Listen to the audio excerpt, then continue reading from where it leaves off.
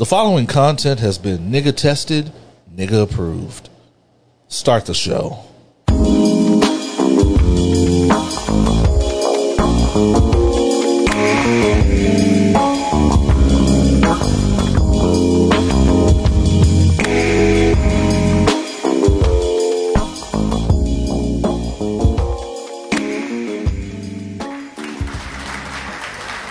So that's important, not just nigga tested. Nigga approved. Gotta have both of them. Niggas plus information plus alcohol equals opinions while black.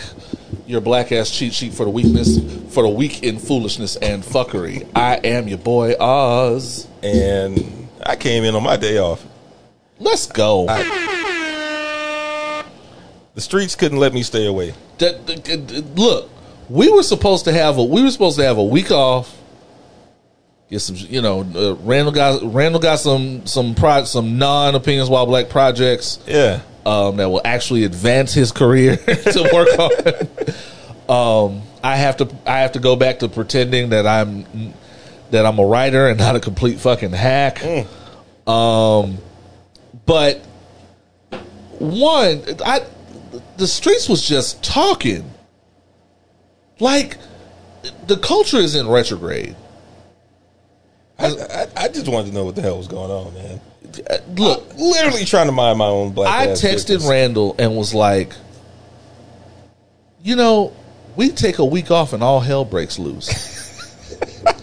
And, we occasionally send each other some funny or pertinent stories, news stories throughout the week. Yeah. And when you look at the text thread, the stories were just getting weirder and weirder to the point where you're like, the simulation must be broken. Yeah.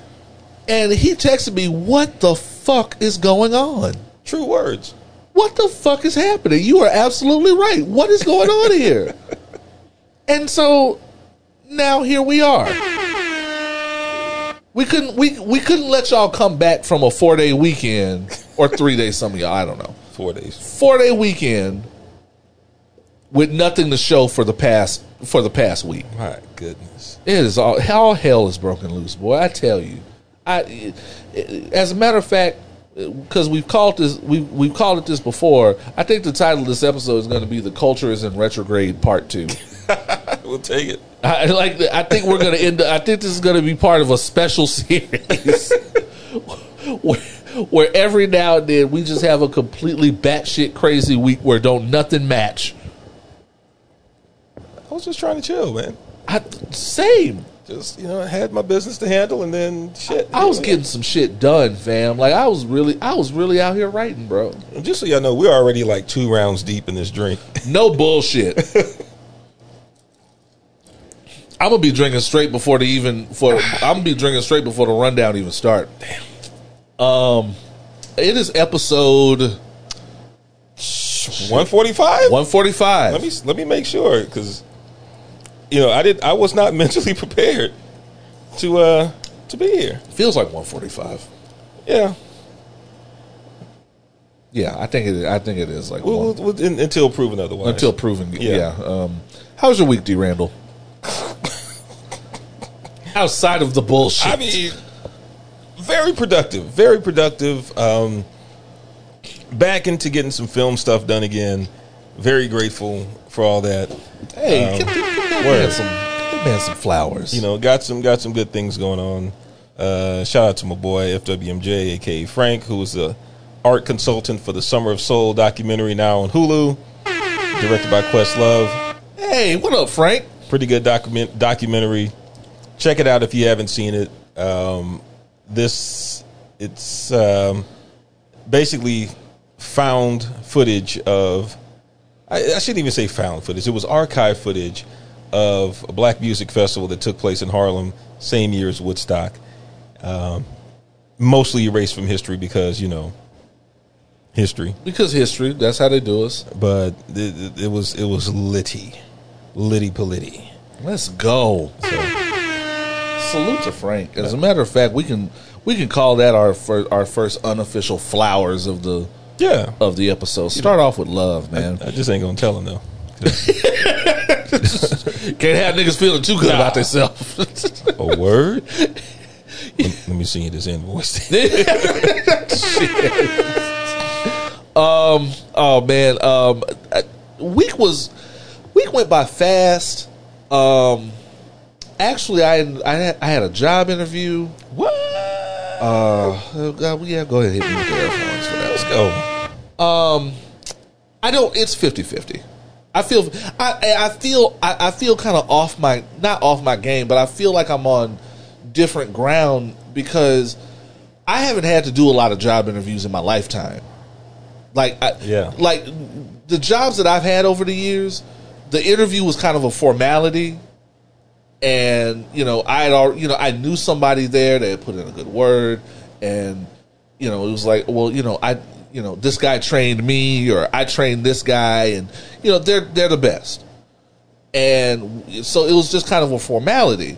But sitting down in front of somebody that you've never met, that doesn't know anything about you other than your resume, of which it just given the climate, they're getting tons of them. You're on complete, like he was hard to read, and I don't feel like I got this job, so I feel comfortable saying it now. Basically, I applied. Barbershops have receptionists now. Barbershops.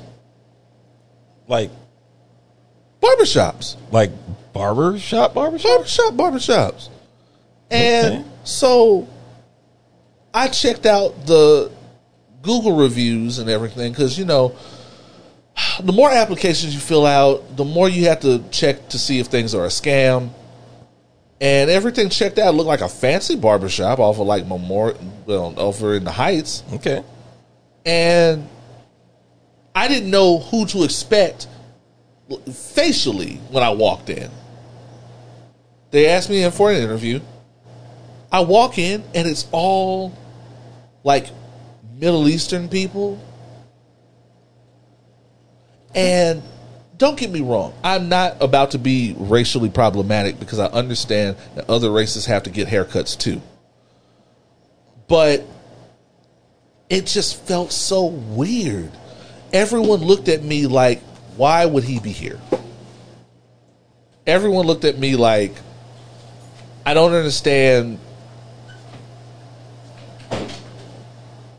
Like they looked at me like, can we help you? Are you lost? That was strike one.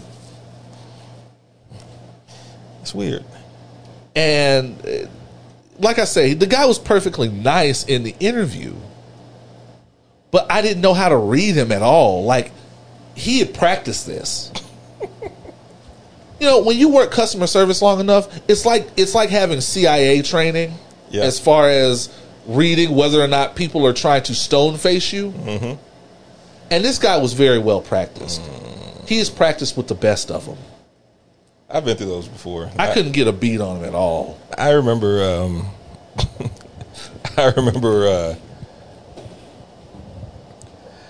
Well, I'm sorry. I'm not going to take up too much time with this, but there are two job interviews that came to mind that made me just like stop giving a fuck about them. One of them was with a bank.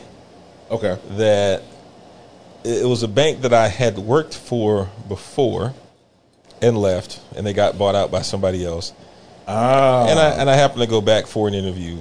Got you. Later on, and I remember there was a black chick who was at the front desk.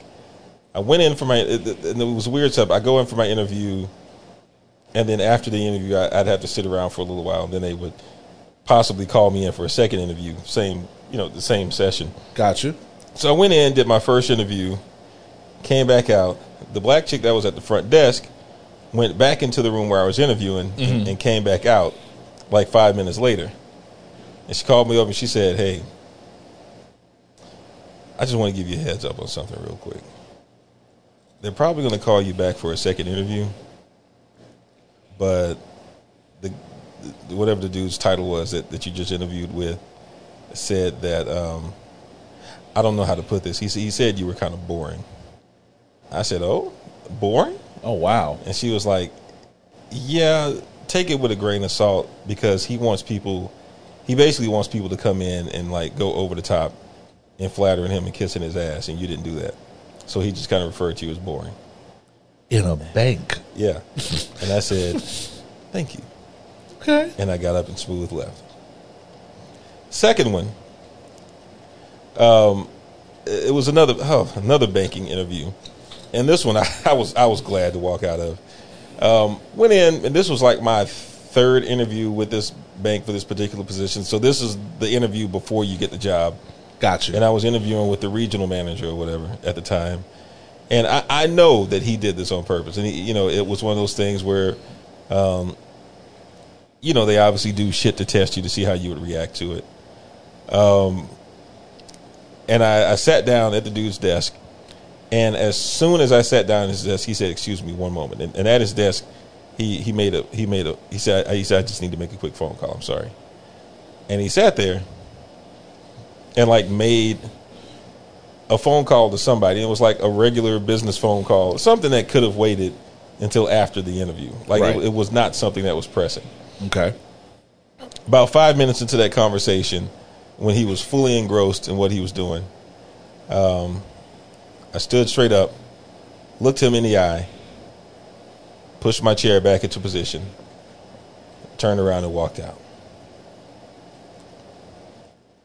Okay. And as I was walking out, I heard him, get up. Hey, let me let you go. Hey, excuse me, Mr. Randle. And I just kept walking. Don't test me, man. Like, this man out here playing. This man out playing these niggas. Like, no, it's unnecessary, man.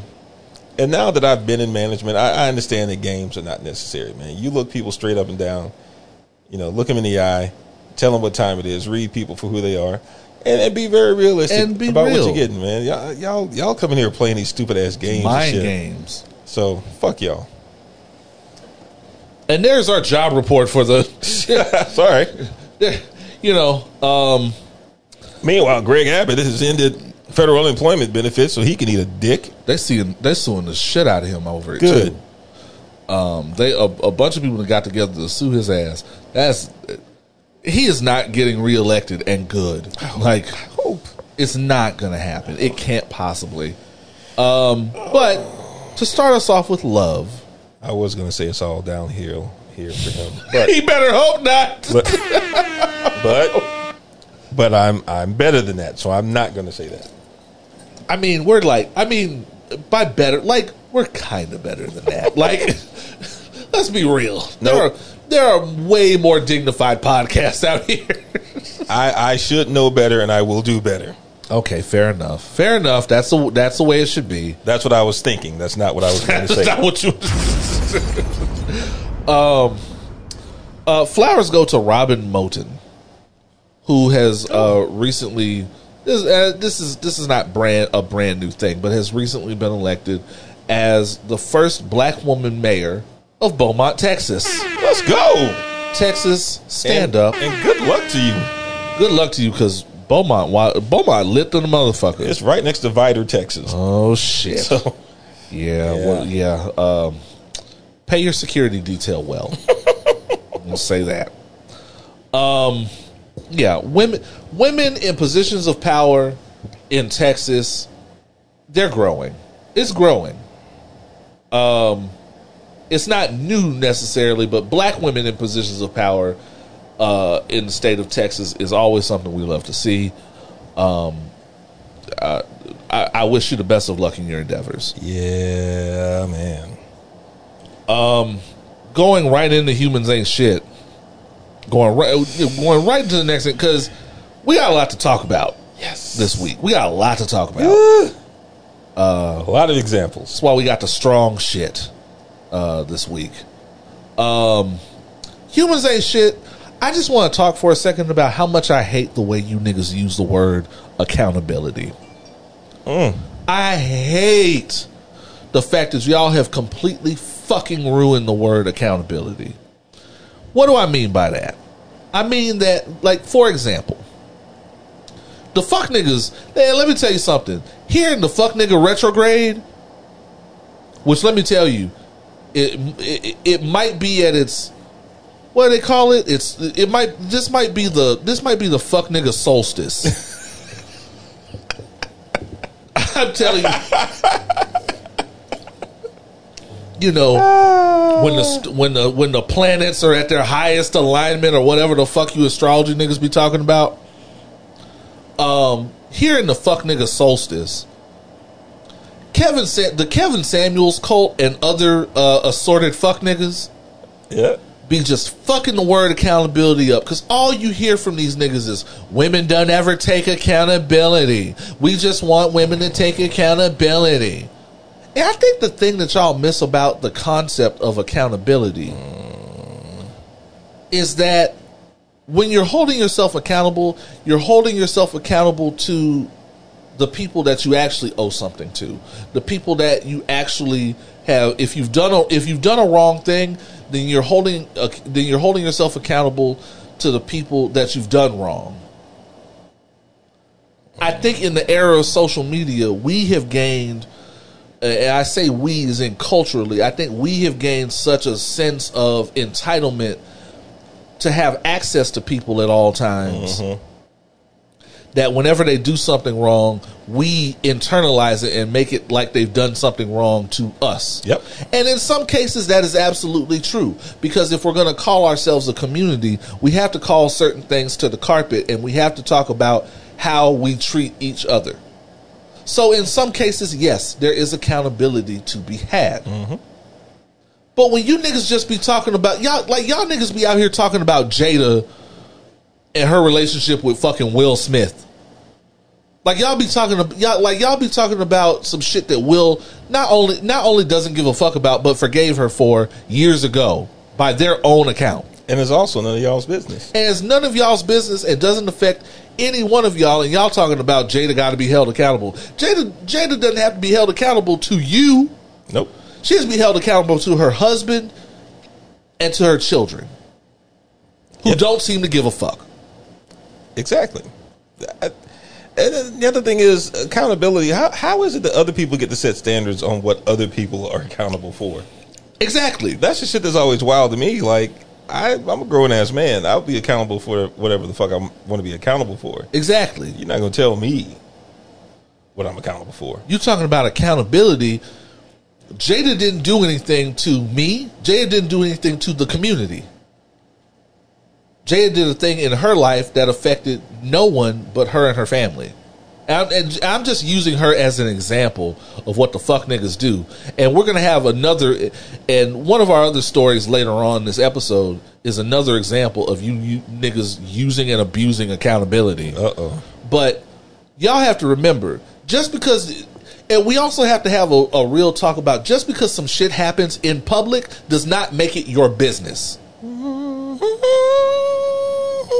Just because you saw some shit happen, just because somebody smoked weed one time or whatever the fuck happened, that does not make it your business. You always have the capacity to shut the fuck up, turn around, and mind your business. And I know there are going to be people who go, we talk about social things on social media all the time. Yes, we do.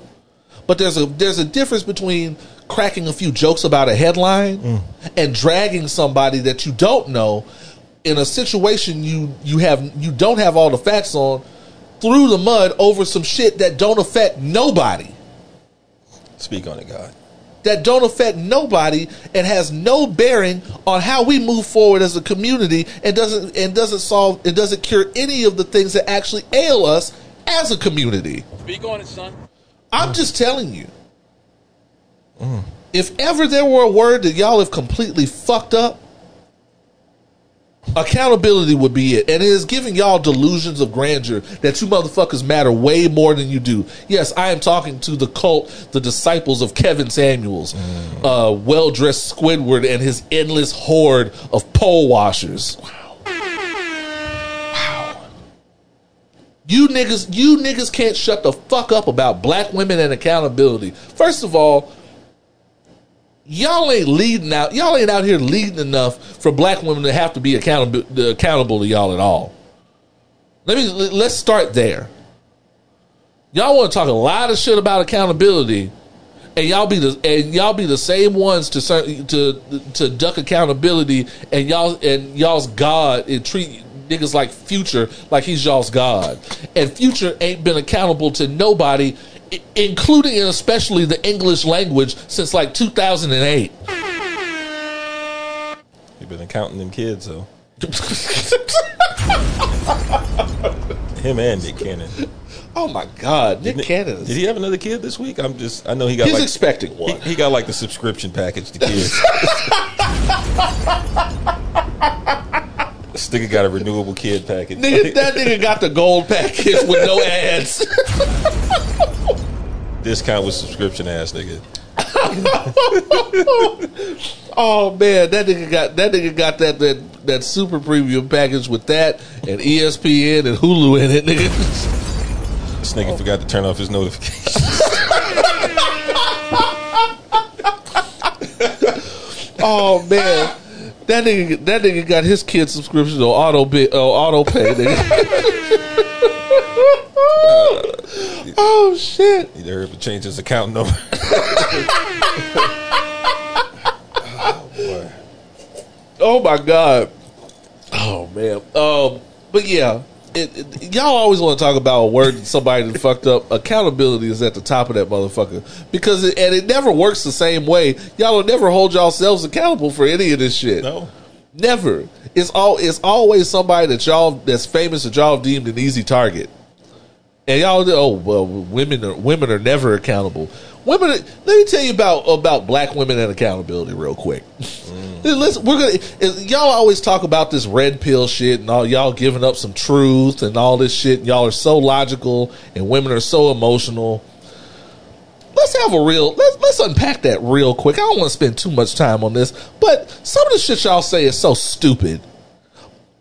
Y'all talking about women are never held accountable. You know why women don't want to be accountable to you niggas? Because they don't want to give you motherfuckers the satisfaction, because y'all are dickheads. You know what? When you're in an argument with somebody, when you have an active beef with somebody, and when somebody has a beef with you and they haven't treated you with any kind of respect, you know who I apologize to? I apologize to people that respect me and I respect them. Even if I don't like them, even if I don't agree with them, I can go, well, I'll take that back. You know what? You're right. I'll take that back. My bad. Yeah. Nothing wrong with that. But it is human nature to not want to give credit to somebody that would not give credit to you if the tables were turned. I just went through this with a sorry bitch ass nigga in one of these groups. And everybody got on me because I talked to him so bad. I told him that he was obsessed with me and that he keeps beating off thinking about me. Wow. And now I hope he accidentally finishes in his own mouth. Wow. And they were like, you can't say that to somebody. Why would I give him the respect of not saying it to him? Wow. You have to earn respect. And you niggas are already so disrespectful to these women. Why the fuck should they ever want to be accountable to you? It's kind of deep, though. Accountability is something that happens within working communities that listen and talk to each other and listen to each other and respect each other at the end of the day. If you're not showing them respect, why should they show you the respect of being held accountable to you? Very true. Why the fuck am I going to be respectful to niggas that think it's okay to drug and rape women? Y'all don't even believe these women when they tell you they got raped. You think they want to be held accountable to you? What the fuck? And then any nigga that actually agrees with them and takes the time out to respect them, you try to strike them down and call them simps and panderers. Yep. Anybody that's ever on their side, you make it an agenda to hate them. Why the fuck do you think they would want to be accountable to you? You don't make yourself respectable in a way that anybody would want to own up to anything if they did anything to you. You gotta give something. You gotta give something to get it, my nigga. Speak on it, son. It takes away their leverage because these are the niggas that want to continue doing the bullshit to hang over people's heads. 100%. They want to continue the abusive behavior. They want to continue admonishing people. Like they want to continue doing all these things. So they put people in between lines and say, "Well, you need to be held personally accountable for this and that and how you carry yourself and being respectable. And I need you to stay within those lines so that I can continue to fuck with you." Exactly. That's what it is. You're not looking to even the playing field. You're looking for leverage. You're looking for reasons and excuses. People like Kevin Samuels want to keep people between the lines so that they can talk shit about them when they color outside the lines. 100%. Not realizing that there are no fucking lines. You fucking piece of shit. Speak on it, son. Cap ass. Yeah. So yeah. Before you go out hunting for accountability for motherfuckers you don't know that they did shit to you, or anybody else for that matter, to be honest, look at yourself. Just look. And don't get me wrong, women ain't off the hook either. And we're going to get into that a little later. Because I've seen a lot of people hunting for accountability from people that don't owe it to them, man and woman. So don't think y'all are off the hook. Because everybody about to get it today. Oh, yeah. Y'all called us off on our day off. Y'all, yeah. We were supposed to have a week off and you niggas got the fucking up. So everybody going to get it this week. So here we are. Song of the week. And this will be the last pleasant point. It's all downhill from here, motherfuckers. Like Greg Abbott. Oh, shit. Is what I would say. But I did not say that. I only thought it. Oh, man. I mean, you know, what are you going to do? Chase you? Song of the week. We're going to go to, this is Warm from S.G. Lewis. I fuck with this, man. They flipped this little Alicia Keys loop. I fuck with this.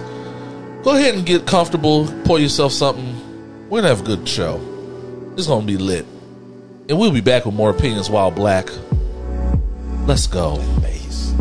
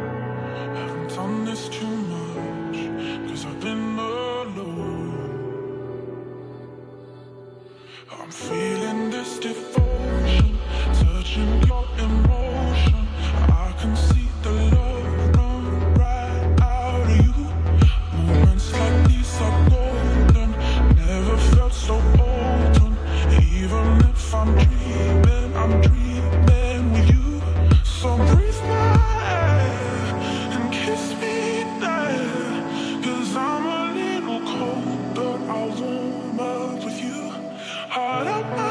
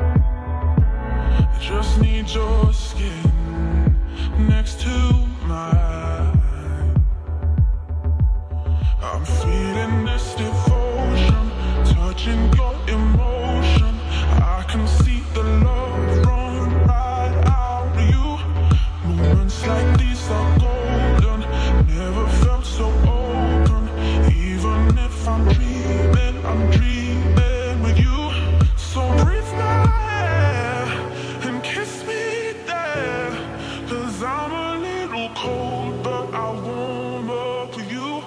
Hard up my chest when you put it there.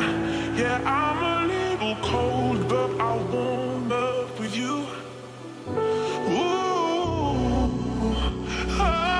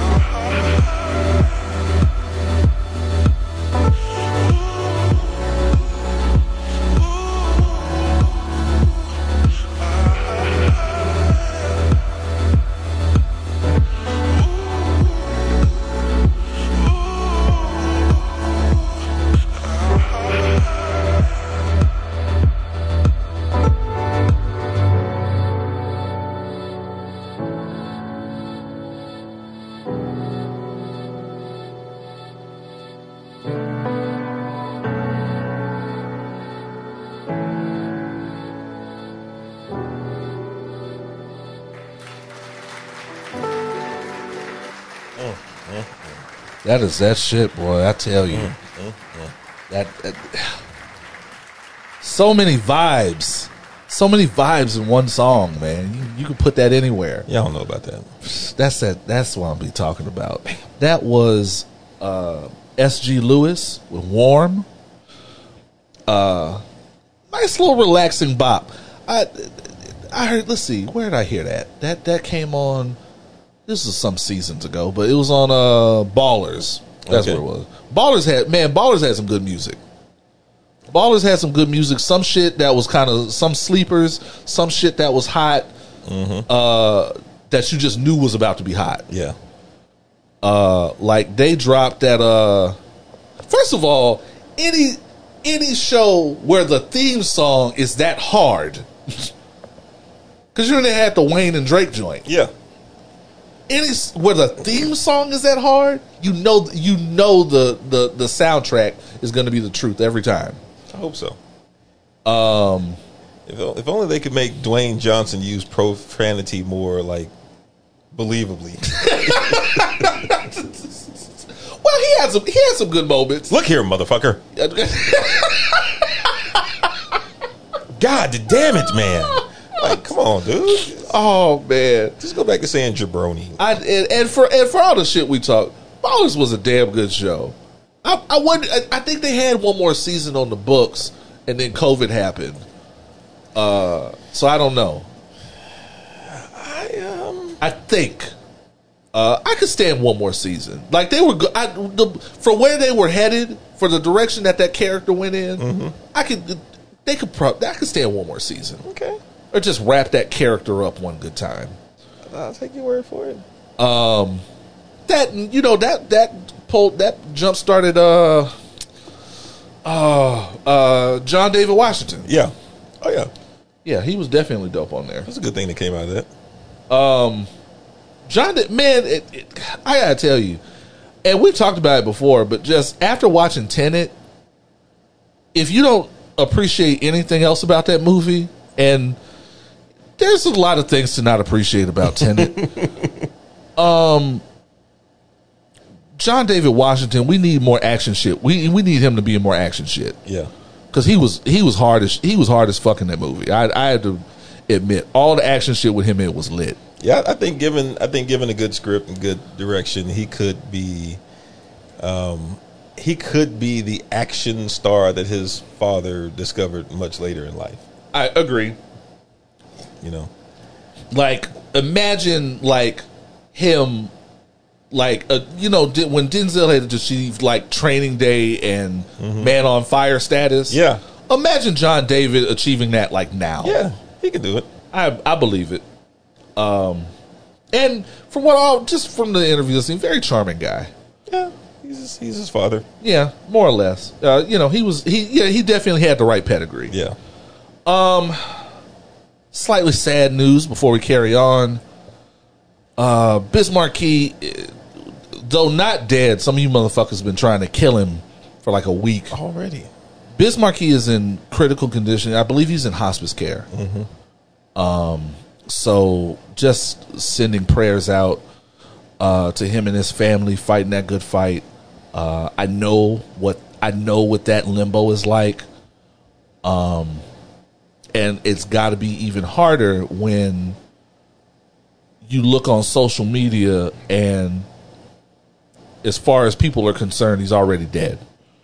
Yeah, just the fact that people are always speculating. Yeah, man. People in such a hurry to be the first to call something. And you would think, like, that is not something you want to be the first to say. Nobody should want to be the first to tell people that a beloved icon of the culture is dead.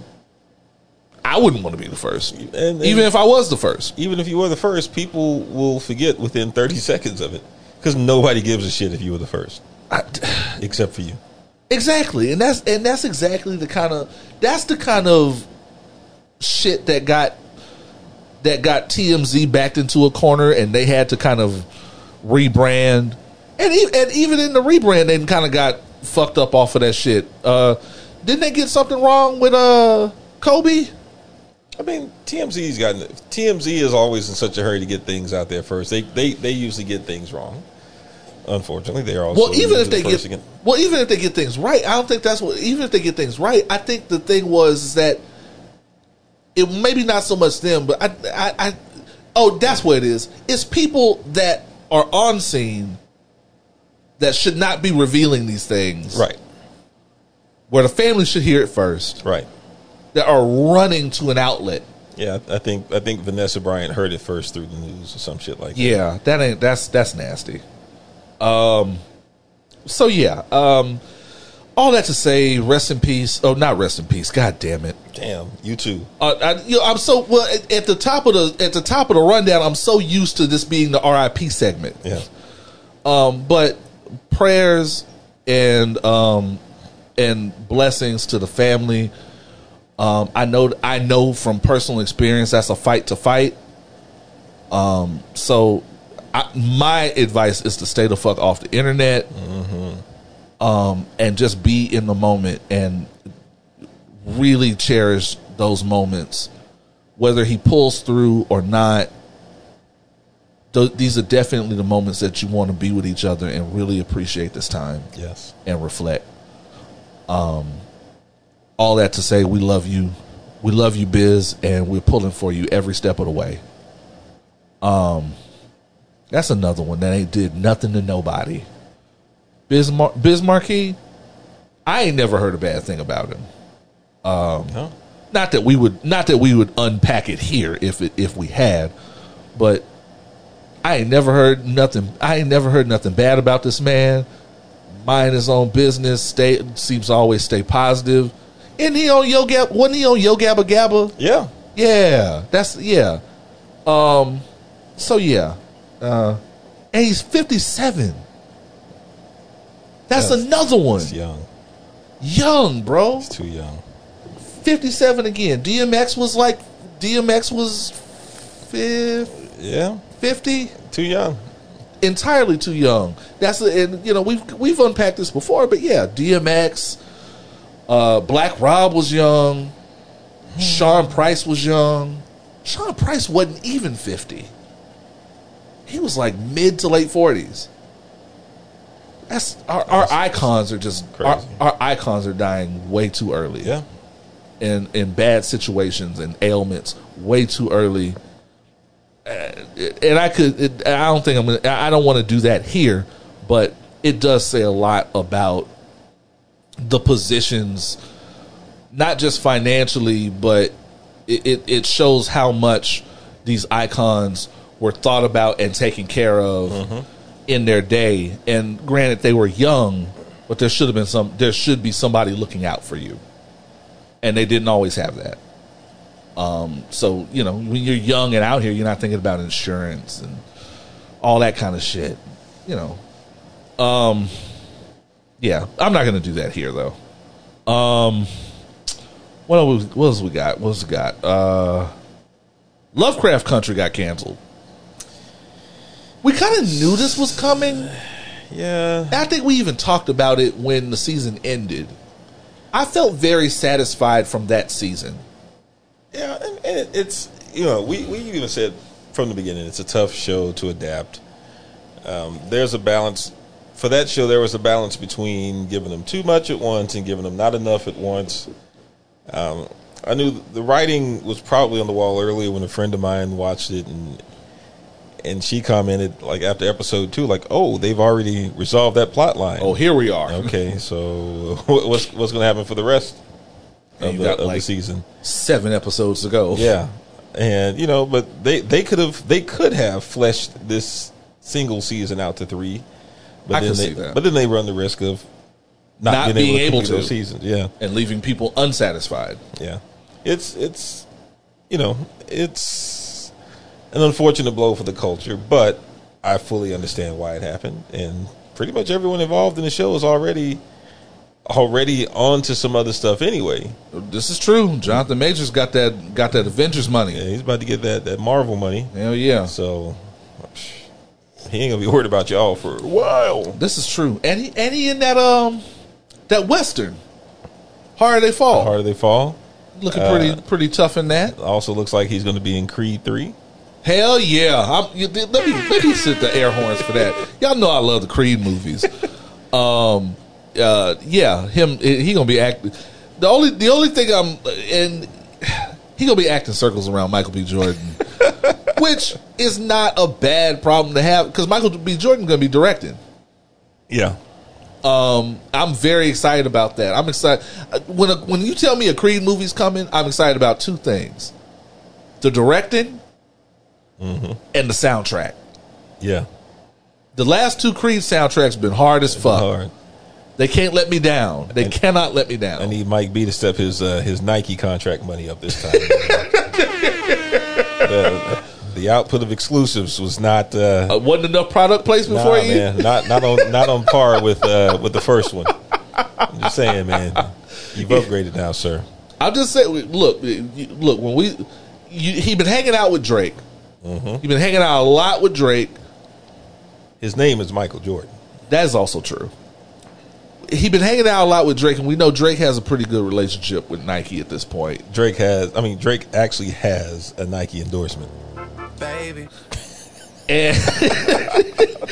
And so, you know, he has been hanging out with Michael B. Jordan. Every time I see them, he looks like he's showing a girlfriend the life. He does. You having a good time?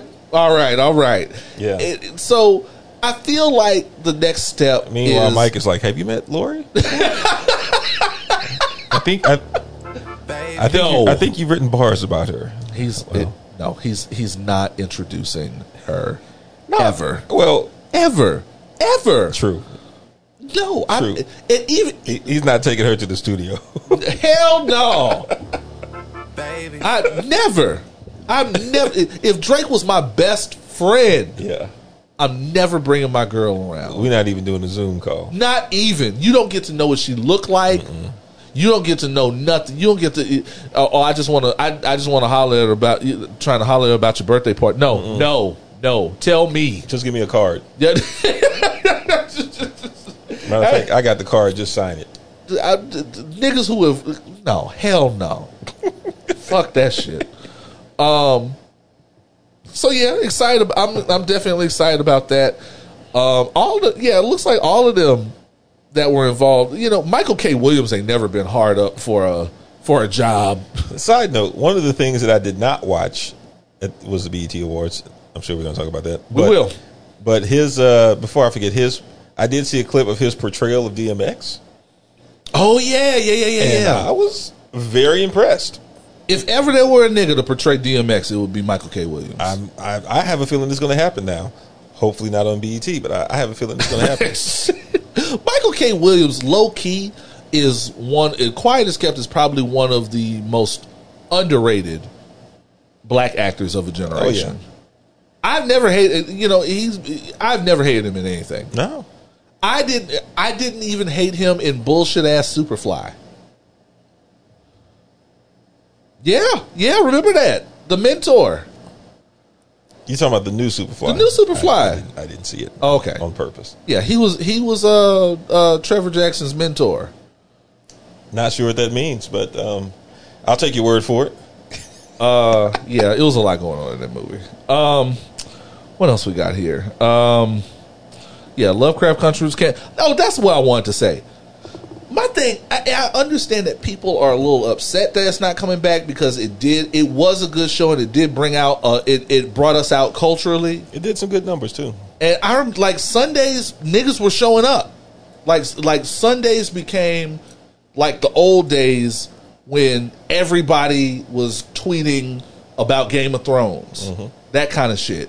And so it brought back a good feeling culturally where we all got to sit down and watch TV together on Sunday night. And we ain't had a lot of that in recent years. The Walking Dead fell off. Game of Thrones fell off. So we haven't had a lot of that. So it was good for black people to be able to sit down, even on the internet, and watch TV together again. So I understand everybody had a good feeling and the dopamine is there. But at the same time, I get it that shows that are so unapologetically black not getting a second chance between this and Watchmen. But I also feel like I want these shows to go out on top. Yeah. I don't want that where we hanging on to some shit for 5 seasons. Empire was like that. Empire started, I've never watched it. I watched the first 2 episodes. I knew it was garbage. But I watched the people, the whole thing. No shit. I did. You and my mom. Look, it was one of those shows that I can't say that it was good. It was not. But for whatever reason, I just watched it. Are you like my editor's like this? Are you like a completionist? To a certain extent, yes. Okay. To a certain extent. That's how I got caught up in Lost. Oh yeah, same. Okay, yeah, fair enough. To be honest, that's how I got caught up in Game of Thrones. And I think the thing, I don't want a show to just keep holding on for 10 seasons at a time, and then switch showrunners 3 times and fall off, because that's going to be the story of that. See, white shows do that, and they don't, and they kind of get a pass. Yeah, they're bringing back Dexter, albeit for a limited series, but yeah, they're a show who stayed at least 3 seasons past where it should have. Like shows, like white shows get the benefit of the doubt all the time, and when Lovecraft Country goes 5 seasons and then it turns out they fell off on season 3, they're not going to get the same benefit of the doubt, and it's just going to be a laughing stock, and nobody's going to go back and say, well, let's give them 5 episodes to wrap it up. Shout out to True Blood. Oh my God. And that's just going to be the story of that. White shows get the benefit of the doubt all the time. They unearthed Twin Peaks. They unearthed Twin Peaks for a whole season. Yikes. David Lynch ain't that hard, my nigga. Like, yeah. They brought back Twin Peaks. They unearthed. The Sopranos are getting a movie. The Sopranos are getting like an origin story movie. They get like prequels and shit. Who the fuck asked for that? So yeah, I want these shows to go out on top. If Watchmen only had 1 season, let that be that 1 season. Let that be a hard season. And it was a hard motherfucking season. We got a black Dr. Manhattan, my nigga. That's about it. For a nerd, for 2 niggas that love comics, yes, and love geek culture, that is the hardest shit you can come up with. A black Dr. Manhattan that literally pulled out his dick on the world. Bruh. So. And put Yaya the fuck on. Yaya's gonna be in the Matrix movie. Yeah. bruh. Candyman. Candyman, you can't. Regina King directed her ass off out here. Man, you can't ask for much more than that. Get on, tell a good story, put a bunch of people on, and get the fuck out of there. Right. That's why I'm okay with Lovecraft Country taking a bow right now. I got everything I needed out of that shit. Go out on a good note. Go out on a good note, get some people working, keep some people working, and be out. Yep. That's what Luther did for Idris. Because ain't nobody going back to watch the last season of Dexter. I saw that commercial. It's like, what the fuck is happening right now? If you had a new season of Dexter on your 2021 bingo card, you better than me, my nigga. Anyway, what else is going on? We got to talk about Sha'Carri Richardson's suspension. You niggas are trash. Let me start off there. You niggas are dumpster juice. I am so ashamed of you motherfuckers. That's part of why I had to come back. I am so ashamed to know you niggas. My God, y'all are the worst. So, for those of you that don't know, the 5 of you that don't know what happened, Sha'Carri Richardson, the track star who captured everyone's hearts literally a week ago, tested positive for marijuana and is going to be suspended for 30 days and will not be representing America in the Tokyo Olympics. As of right now. As of this moment. Yeah, as of right now. She's not going to represent them with the individual 100-meter dash. She may be eligible in the 4x100. I think that's what they're saying. Even though, like, I think the thing is that everybody was real hype. Like, the 100 is her thing. Yeah. And she tested positive for marijuana. Now, the thing about this is she has apologized and she's done the whole rollout, taking responsibility, what have you. Woo! That was a hard pour. Woo! That was a hard pour. Woo! Oh boy, that happened. Let me get a sip. Oh shit! Ooh, that happened. Oh, so as I was saying, oh boy, I'm not gonna leave you out on the island by yourself. Oh, thank you, brother.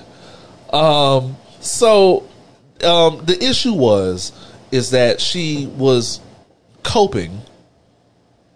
Yeah, I saw that. Yeah, we in this together now.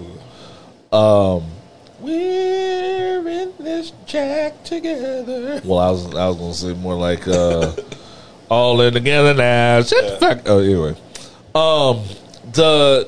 Basically Sha'Carri Richardson was coping with the death of her biological mother, who she found out had passed in an interview from a reporter. That was her first time hearing that her mother had passed. Back that up a little bit, though, and talk about how fucked up that is. So just a week ago, we were talking about how the visual of her winning that particular race, correct, and running up into in the same motion, running into the stands to fall into her grandmother's lap, correct, like a child. And to know her story, you know, she was raised by her grandmother, and with that knowledge, you understand there's the likelihood of some type of childhood trauma between her and her biological mother. Right. If you've seen this story before of a grandmother raising a child, then yes, there was probably something there with her biological mother. Very likely that issue or whatever it was presumably was not resolved. Mm-hmm. And imagine you're running the races of your life, and you finish a race, you win a race, you come down, you get ready to talk to a reporter, you know, you stretched it out a little bit, you're like, feel good about that. Okay, what y'all got to ask me? First thing they say is, how do you feel about the news that your biological mother just died? And you're like, what? Excuse me? What? Yes, your mother is dead. And you go through all those motions. You go through all those motions when you know someone's sick. You're like, I just talked to them. Right.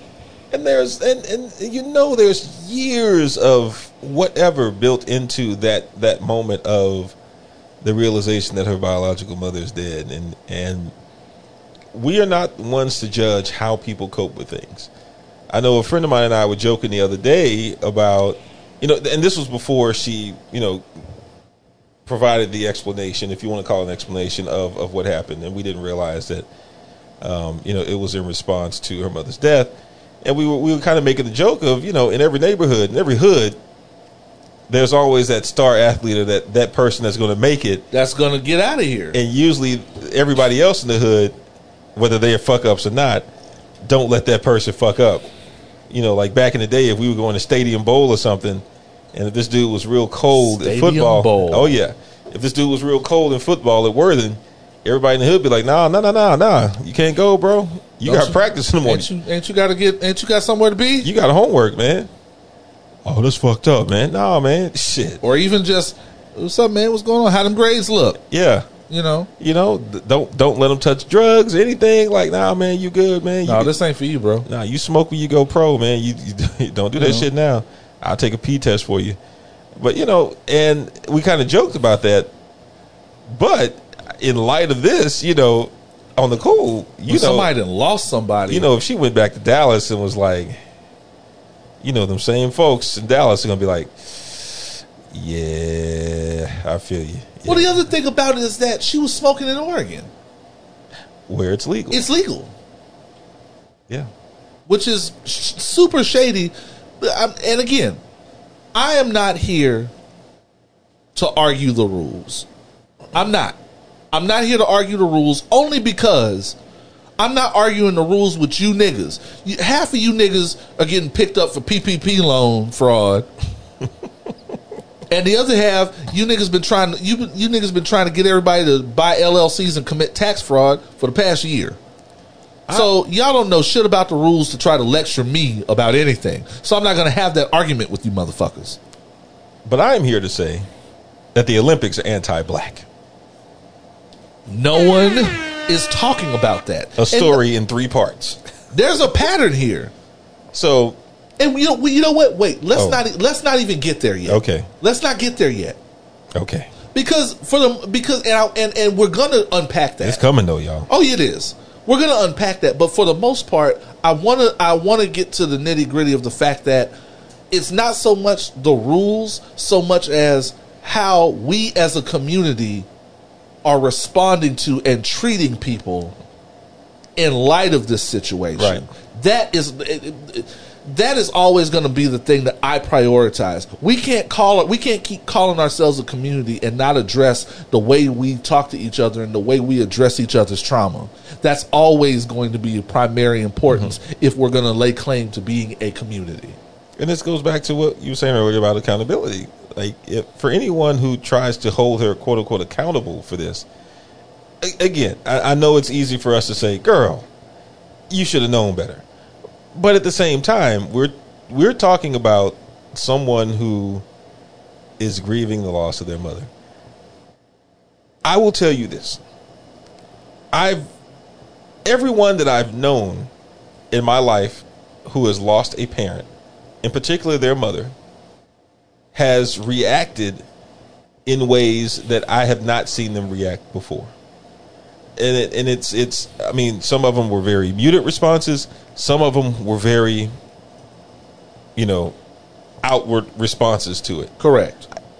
I am not one to judge how anyone responds and copes with the death of a parent. So regardless, and outside of the Olympics, outside of anything, I was just kind of fed up with people passing judgment on her. And that's the other thing. People were doing this. People called themselves doing this whole tough love thing. Oh, we're reacting like this because we care, because we want to see the best for her. There's a fine line. I won't even say there's a fine line. Oh yeah, you did that. There's a fine line between holding someone accountable and wanting the best for them and giving them some tough love, and being judgmental and mean-spirited. Mm-hmm. Because in situations like this, if we're going to lay claim to caring more about mental health. 5 minutes ago, everybody was talking about how corporations aren't treating us right, and how mental health doesn't take priority enough at these jobs as everybody's going back to work. Everybody had something to say about mental health then. Everybody wants to take an excuse and take a mental health day when any little thing happens on the way to work. How many of y'all started smoking weed during COVID? Several. Just saying. All of you. When you found out you could work from home, y'all didn't know how to act. Just saying. A lot of you niggas. And guess what? Y'all gonna be the same ones to try to get on a pedestal and explain to me how drug testing at your job is racist and class warfare, which it is. And then turn right around and go Old Testament on this girl for having a moment of weakness in a situation that none of y'all would be able to control yourselves in. At the age of 21. At 20. A nigga really got on my timeline and really tried to give me the blues about how her mom dying is just an excuse. Nigga, fuck you. I knew you when you were 20. You were a fucking dumpster fire. You were a whole dumpster fire and then some. Nigga, the organization you pledged for does not even acknowledge your pledge class because of the shit you pulled at 20. And you want to tell somebody else about an excuse? Suck my dick. Speak on it, son. Damn. Does not even recognize them officially, nationally, on a national level. And you want to talk about what somebody else is doing at 20? Are you kidding me? And the niggas that you went to school with that pledged you, if they ever see you in the street, they probably gonna mash you. Damn. I can't believe the nerve of these niggas. All of a sudden, everybody just decided that they were perfect angels at 20. And all of them are lying. All of them. I went to school with a lot of you niggas, and it didn't even take getting to 20 for a lot of you niggas to be trash. Damn. And if smoking a joint once and testing positive out of the Olympics is all this girl did, then she got a leg up on a lot of you motherfuckers. Speak on it, son.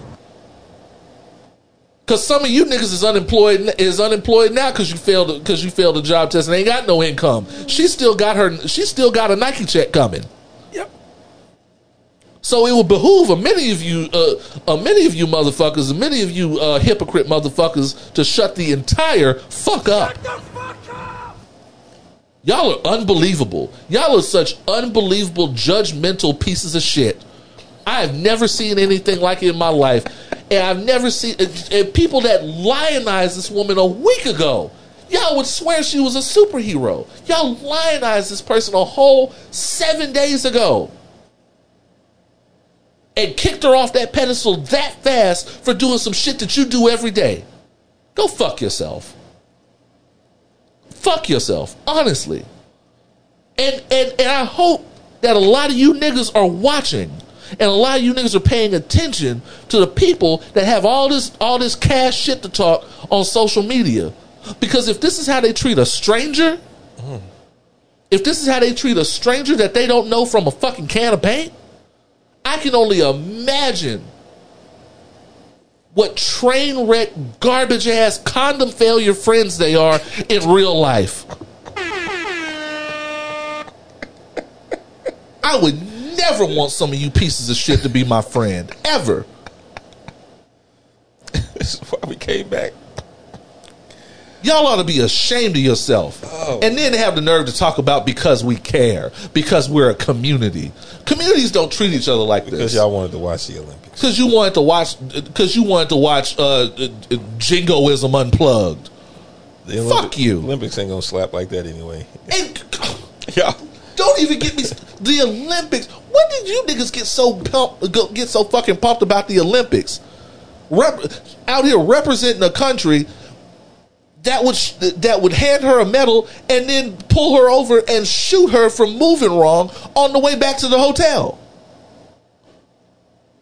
But nobody's talking about that. Nobody's talking about that there's a pattern out here. There's a pattern. So let me get this straight. They won, right? Those twins won. Right? Those two. Oh, I can do it now? Do it. Let's go. The Olympics are anti-black. A story in 3 parts. Hit them. Part 1. 2 Namibian runners. Namibia is a country in Africa, by the way. For those of you who don't know. Yes, there are other countries in Africa, y'all. Africa is a continent. Namibia is one of the countries in Africa. Y'all so woke, y'all can't find any of these countries y'all can't point to any of these countries on a map. I mean, I can't point to it on the map, but I know it's there. Fair enough. I know where most of the major countries in Africa are, though. Fair enough. I jumped in. Continue. I was educated in Texas. It's okay. I was just saying, according to Texas, like history classes, like half the world don't even exist anymore. Right. Anyway, they were disqualified from the Olympics for testing too high in testosterone. Natural testosterone levels were testing too high. So they do not technically fall into the classification of a female track runner, of a female athlete, because of natural testosterone. Natural testosterone. I don't even think they're not even. It's not even like they're transgender or any of that. Nope. It's just that some women have higher levels of testosterone than others, just like some men have higher levels of estrogen than others. So they were disqualified from the Olympics because they, according to the Olympic guidelines, don't classify as female athletes. That's racist as the entire fuck. Part 2. Sha'Carri Richardson being disqualified for... They usually disqualify people for performance enhancing substances. For those of you who don't know, marijuana is not a performance enhancing drug. Not at all. And the fact that she was still whooping y'all's asses with weed in her system lets you know how really fast she is. And they were scared to see the black woman as God in the Olympics. They hate it. So they disqualified her. Fuck the anti-doping agency. Fuck all these motherfuckers. Part 3. And this is the part that really kind of pissed me off. So in recent years, black women have been making strides in the world of swimming. And this year, a little black-owned company called Soul Cap created a swimming cap that fits over natural hairstyle. Well, let me say natural black hairstyles. So hairstyles like dreadlocks, braids, even weaves, afros, and other types of thicker, curlier hair. So FINA, I think that's the name of the whatever the swimming governing body is, has not approved the use of these caps because they said that it doesn't fit to the head. It doesn't form fit to the head. Here's the problem with it. Again, y'all don't understand black hairstyles. In order for thicker hair to fit under the swim caps that you normally see, correct, they normally have to oil down their hair in order for it to get flat enough for it to fit under there. And when that happens, the shit just slides off. So the Soul Cap, created by 2 black men, was designed to fit over these natural hairstyles, give them the same benefit of a swim cap, without having to fit flat under their heads. The Olympics said, nah, fam, we're not doing that because we don't really understand how it works. Right. Bitch, it goes over my head. It goes over your head and protects your head. And I swim. The end. The Olympics are anti-black. A story in 3 parts is now concluded. But no one's discussing that. No one. No one's discussing that. Everybody's too busy shaming this little girl. No one. A 20-year-old girl going through trauma. And I'm going to add on to the Olympics are anti-black. I'm going to add on to sports are anti-black. Mm-hmm. Didn't we just get through caping for Naomi Osaka to not have to speak to the fucking press because she was going through mental health issues? Mm-hmm. Didn't we all agree that See, this is what happens when we talk. See, this is what happens. This is the hypocrisy of you niggas talking about the rules of the rules. Yes, the rules are the rules. But sometimes the rules are stupid. Sometimes the rules don't make any fucking sense, and sometimes we have to reevaluate whether or not they make sense and whether we should move forward with that. And sometimes things like what happened with Sha'Carri Richardson, sometimes things like what happened with Naomi Osaka. I forgot about part 4. Simone Biles. being penalized for being too good. And still shitting on y'all. Yet another one, where sometimes the rules are stupid, sometimes the rules don't make any fucking sense, and they should be reevaluated going forward. Remember back when people were saying that they needed to test Serena Williams to see if something was going on with her because there's no way Performance in it, yeah. There's no way she could have been that good. This is true. Y'all need to stop, like... Look, y'all need to pick a side and go with it. A level playing field for y'all is cutting the legs out from under us.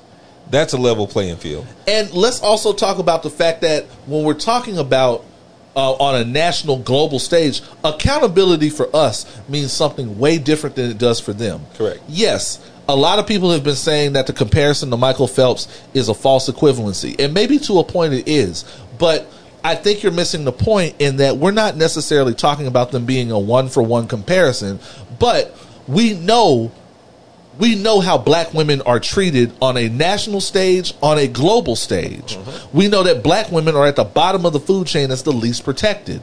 And we know that there are a lot of things that white people can get away with in the long run that black people, especially black women, won't get the same opportunity to. Mm-hmm. Yes, Michael Phelps had to sit down for 6 months. Yes, Michael Phelps did take a little on the chin, even though the smokers all went up for him because this was a matter of them trying to break through and get this shit legal. Yep. But look at what happened for Michael Phelps afterwards. Michael Phelps went on to be a superstar. Michael Phelps had starring roles in movies. He was doing SNL sketches. He was swimming with SpongeBob. He was selling Subway sandwiches. This motherfucker won 3 consecutive Kids' Choice Awards after smoking weed. And we know for a fact how the system works, and that it is unlikely that Sha'Carri Richardson is going to be given that same treatment after messing up, whether she took accountability for it or not. Yep. You can't jump on a bandwagon, and you can't jump on people and their fandom and the energy for somebody without unpacking the reason that energy exists. This is why I don't really say much about the Beyonce hive. Because you can't be so hard on them without understanding why they exist in the first place. They go up for Beyonce because historically, women of that magnitude don't get their flowers until their twilight years. And they want to make sure this woman has her flowers all the time. So yes, you can't just unpack things like they happen in a vacuum. The reason people keep making that comparison is because Michael Phelps went on to be a superstar, and we know he's not, and we know black women don't get that same treatment at all. And now y'all acting brand new. That's why it's so infuriating. That's why people are going up so hard for her. People go up so hard for Simone Biles, doing what the fuck they want to do. Because if we don't go up for them and give them their flowers now, eventually white people will try to erase them. They're going to come back and beat y'all's heads in. And they're going to still beat y'all fucking heads in. It's going to be so bad. I'm just so disappointed in the community as a whole. And I'm so disappointed in how people just don't have any grace or understanding for anybody. Y'all don't have grace and understanding. Because guess what? Y'all talk a good game about mental health. And yes, I'm talking a little long about this, but this deserves it. Y'all don't have any grace and understanding for somebody smoking a little marijuana to cope with some shit. But I heard every excuse in the fucking world for Kanye West when he lost his mama and lost his mind. every fucking excuse in the world when he lost his shit. Y'all see where that landed. And that did, and what did he give y'all to show for it? The darkest timeline. The absolute darkest timeline and some homeless ass Logan's Run looking ass clothes. Fuck out of here. Nothing to show for it. But a heartbroken Kardashian. Get the fuck out of my face. Is she? Yeah, she been crying about that shit for a minute. Oh. Yeah, like the whole Keeping Up with the Kardashians finale was her crying about that shit. Oh. Okay. Yeah. That was some shit. You think it was real? You know what I've been saying for a while. I do. And just the way all that panned out, I actually feel sorry for her over Kanye, because no matter how much we hate the Kardashians, no matter some of the shit that they've done in and to the culture, she didn't sign up for that. Kanye went in one person and came out another, and the way she has responded about it, and the way he has responded in the media about everything, it very much tells you that it was not any fault of hers. She got a way different person than she signed up for, and Amber did too. And we can say that now because it's a pattern now. Seen it coming. Amber got a way different nigga than she signed up for, and the nigga that around college dropout, the chick around college dropout years, definitely got a different nigga than what she signed up for. It's a pattern. It just so happened, Kim happened to get him at the pinnacle of his lunacy. And I would imagine that being in that Kardashian bubble didn't help. No, not at all. Not at all. Because they're under the impression this is just how the way this shit go. Yeah. I mean, look at Chloe and Tristan. Anyway. Or Chloe and Lamar Odom. Chloe and Lamar, yep. Or Rob. Rob and Black China. Or what's the other? Scott something? Courtney and the American Psycho. I'm just saying, like, anyway. I stand with Sha'Carri Richardson. Good on her for taking responsibility on her part. She's going to be out of the Tokyo Olympics. I believe she's still going to be. There's still some worthwhile shit she can be competing in after the 30 days is up. I don't keep up with the Olympics because I don't give a fuck about the Olympics. But more power to her. I salute her. I hope the best for her. Good on Nike for having her back. And shame on a lot of you niggas. All black athletes should protest the Olympics. Fuck around and find out. Listen. What else we got here? Turkey Leg Hut. Oh shit. The Turkey Leg Hut. Oh man. For those of you who do not live in Houston, the Turkey Leg Hut is a very well-known black establishment in 3rd Ward on Alameda, where all the black money is. The Turkey Leg Hut is very popular. The Turkey Leg Hut has become very popular over the past year or two, particularly in the pandemic. They have gone through a lot of shit with the gentrifier neighbors that say their establishment is too smoky and too loud. They have gone through shit with each other and former co-owners. They have gone through a lot. And people have supported them pretty consistently. And now they have rolled out a dress code that has angered the culture. Everyone has angered and divided the culture, the likes of which I have not seen in quite some time. This is like Team Issa, Team Lawrence level shit. Basically, they have issued a new dress code that is Oh, I'm not. Do I have to pull it up? I got it right here. Hit me. Yeah, first of all, Wait, didn't they change it? Is that the changed one? Well, I don't know. Hit me with that one. This is from 3 days ago. Okay, hit me with that one. All right, so I hope it hasn't changed since then. Some people said they took it down off of their website and rewrote it or something. I don't know. I'm going by what's on their Instagram. Hit me. They want y'all to know, first of all, that they are not a club. I'll get to that in a minute. Please know that we are a family-friendly restaurant that serves all ages, from children to adults, and putting this dress code in place was necessary to ensure that all parties, from our guests to our staff, are dressed appropriately. I'll get to that in a minute, too. When in our establishment. No excessively revealing clothing. That includes distressed or ripped clothing. And shorts must cover your entire bottom. They changed that because it said all body parts must be covered, which is insane. All body parts? It said all body parts must be covered. I quote. They changed it. The new one says that, or the old one said that? The old one said that. They had to have changed it. Okay, because I was like, if you're talking all body parts, I mean that's.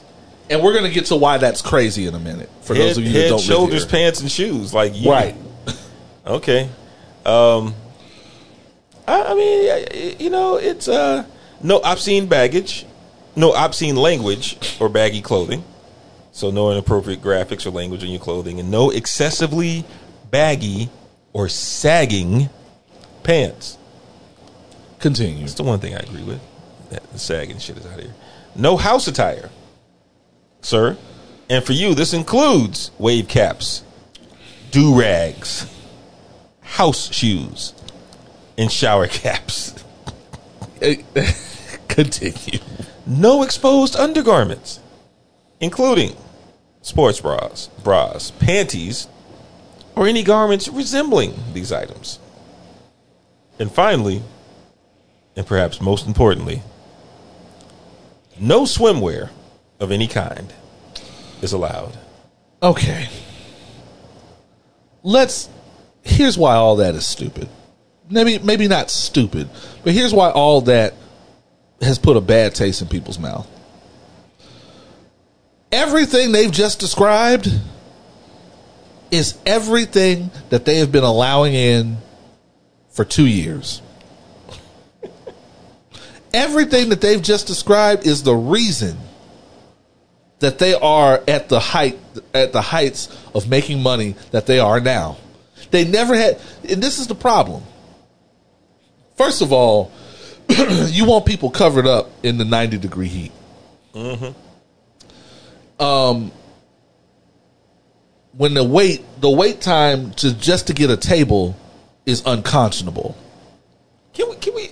Well, let me paint a very specific picture for people real quick about the turkey leg hut, so that they understand. First of all, a lot of this is what ludicrous. classy place is called the Turkey Leg Hut? It's a place that, okay, just so y'all understand, the Turkey Leg Hut is not a fully enclosed space. In fact, most of the seating exists outside of the roofed structure. Correct. Okay? It is not a completely closed structure. Probably like 30% of people actually dine inside. Right. Most of the dining takes place in the extended parking lot area. Correct. You will spend the majority of your Turkey Leg Hut dining experience waiting to get to the Turkey Leg Hut. Correct. The line goes back like 2 blocks. No, sir. The line on busy days, the line goes back about 6 to 8 blocks. You might be in line for at least 3 hours before you even get in there. At least a block up the street, and then around the corner, right into the neighborhood. Imagine waking up outside, going outside your house, and just seeing a line of niggas. You could actually, if you lived in the neighborhood, you could actually serve food to the people waiting in line. This is correct. And they would be hungry again by the time they get to the Turkey Leg Hut. You could actually DoorDash Turkey Leg Hut at the end of the line. This is facts. And then have an entirely new Turkey Leg Hut meal when you get to the front of the line. And mind you, everyone is standing outside, uncovered, exposed to the elements, exposed to the heat and humidity. And then when you get there, you're still probably sitting outside to eat. This is true. And this is a place that's a block away from a Family Dollar, as Craig Lindsay A Family Dollar. gracefully pointed out. A Family Dollar and Faces. Right. You would think Faces was a rundown, was a vacated building if you didn't look closely at the tent.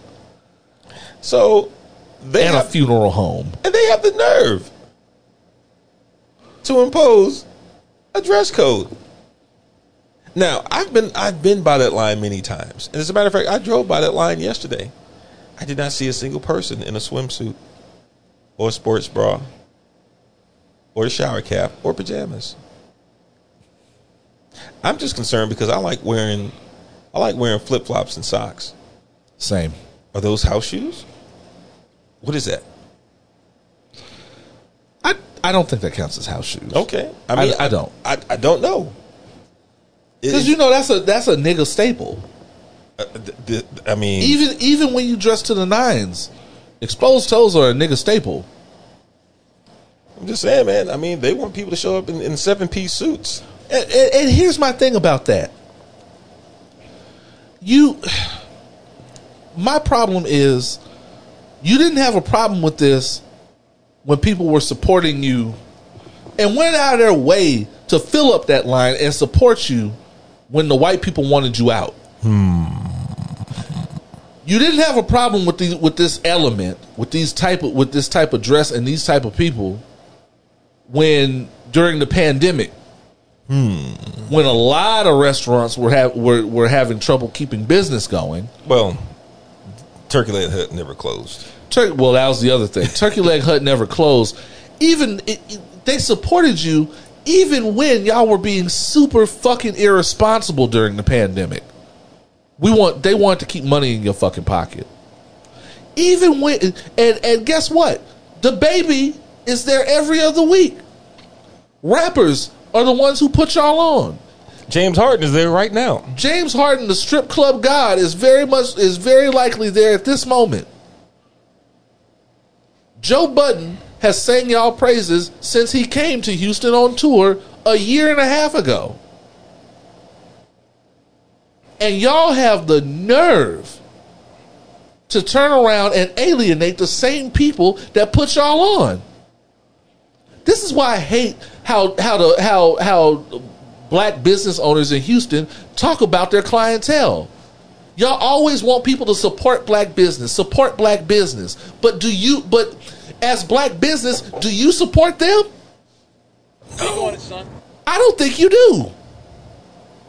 You always talking down to people, and then you always put it off on, oh, well, go spend money with them white people. I don't want to, but guess what? I ain't never walked in Axelrad and had them get on me for wearing cargo shorts and flip-flops. I don't want to. I ain't never been in a white establishment where they talk to me about my attire ever. And maybe part of that is because I don't go places where there's a dress code ever. I do, and I'm not even one of the people that is being addressed in this dress code. I'm fine with dressing neat, but I don't go places with a dress code because I don't like the element that is asking for. Mm-hmm. Every rule, every stipulation, everything a business comes up with is marketing, and it's trying to attract a certain clientele. That is the plan. That's how marketing works. True Kitchen can tell you this. Ooh. Because the bougie boat shoe niggas been climbing all over each other to get in that motherfucker ever since they talked down to that lady that was twerking on the couch. This man said boat shoe. I hate these old bougie boat shoe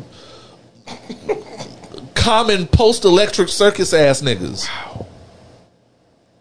Maybe not post-electric, but probably like universal mind control. Anyway. No, you were right. Yeah, post-electric circuit. Okay, fair enough. And again, it's not always necessarily about the thing so much as how the community responds to it. The bougie boat shoe niggas on social media are beaten off to this fucking dress code. And they can't, and it's not, if they had just said, oh, well, I agree with it, and they'll probably continue to get my money. But it's not just that. It's, yeah, keep those fucking coons out of your restaurant. They have a right to keep you fucking coons out. I hope all of you motherfuckers sweat through your velvet tracksuits. And all your Beijing fake hairliner shit drips down your face. You raggedy motherfuckers. I can't stand you niggas. It's stupid, man. Oh, wanna be Troy on Dear White People looking ass niggas. Where you going, son? Damn. I wonder if they have the same dress code for the food truck.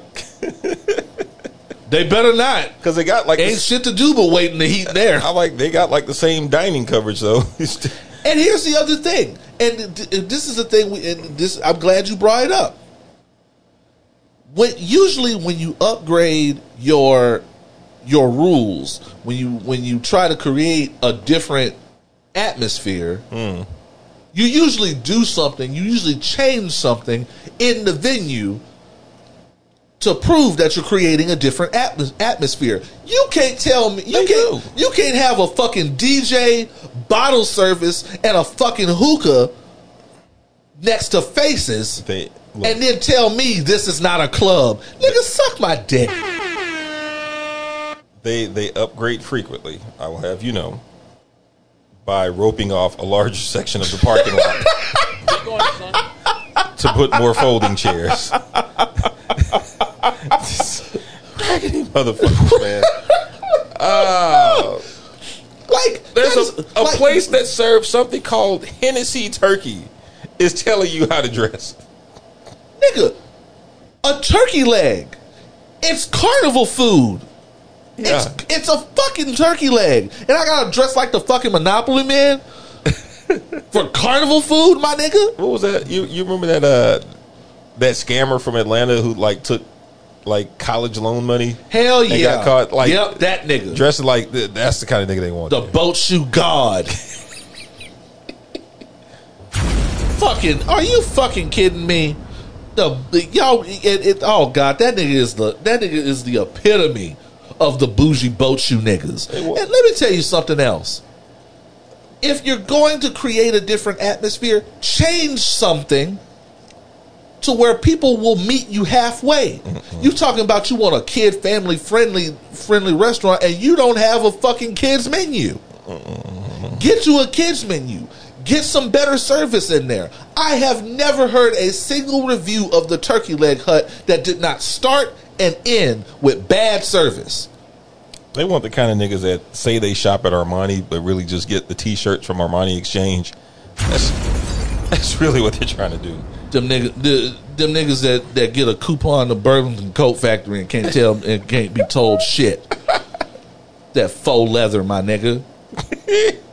You ain't fooling nobody, bro. I just, I gotta show up in Birkenstocks to get a fucking turkey leg. And let me tell you something. If that. You want people to wrap your line around the block, around the neighborhood, to get in there and get some food that is all on the cover of Hypertension Unlimited magazine. You know what I saw? You know what I saw on that menu? I saw a fucking turkey leg slathered in macaroni and cheese. What the what? I kind of want to taste that though. I ain't gonna lie. Before I judge, let me just see something real quick. Bruh, I like the nerve of these niggas. And these are the same niggas that go in that little, I know about your little black business group on Facebook. It's a dumpster fire in there too. I know about your little shit. Don't get me started. Y'all the worst. And the people that support this are the fucking worst. Not because you like to dress up to go out to eat, but because you look down on the motherfuckers who don't. Let me tell you, I say this all the time. And it almost should go on Opinions While Black Bingo. Your preference is always your preference and your right. And I will always fight for you to have whatever preference you want to do with your life as long as you live. But how you treat people that don't measure up to your standards, how you treat people that don't roll like you, that aren't hurting anybody else, says everything about you. That's called character, y'all. Yeah. And a lot of y'all have the character of a fucking tree stump. A lot of you motherfuckers. Y'all get out of college, start making $15 an hour, get some Birkenstocks, and don't know how to fucking act. Damn, this crab oil they got over Turkey Leg Hut don't look bad.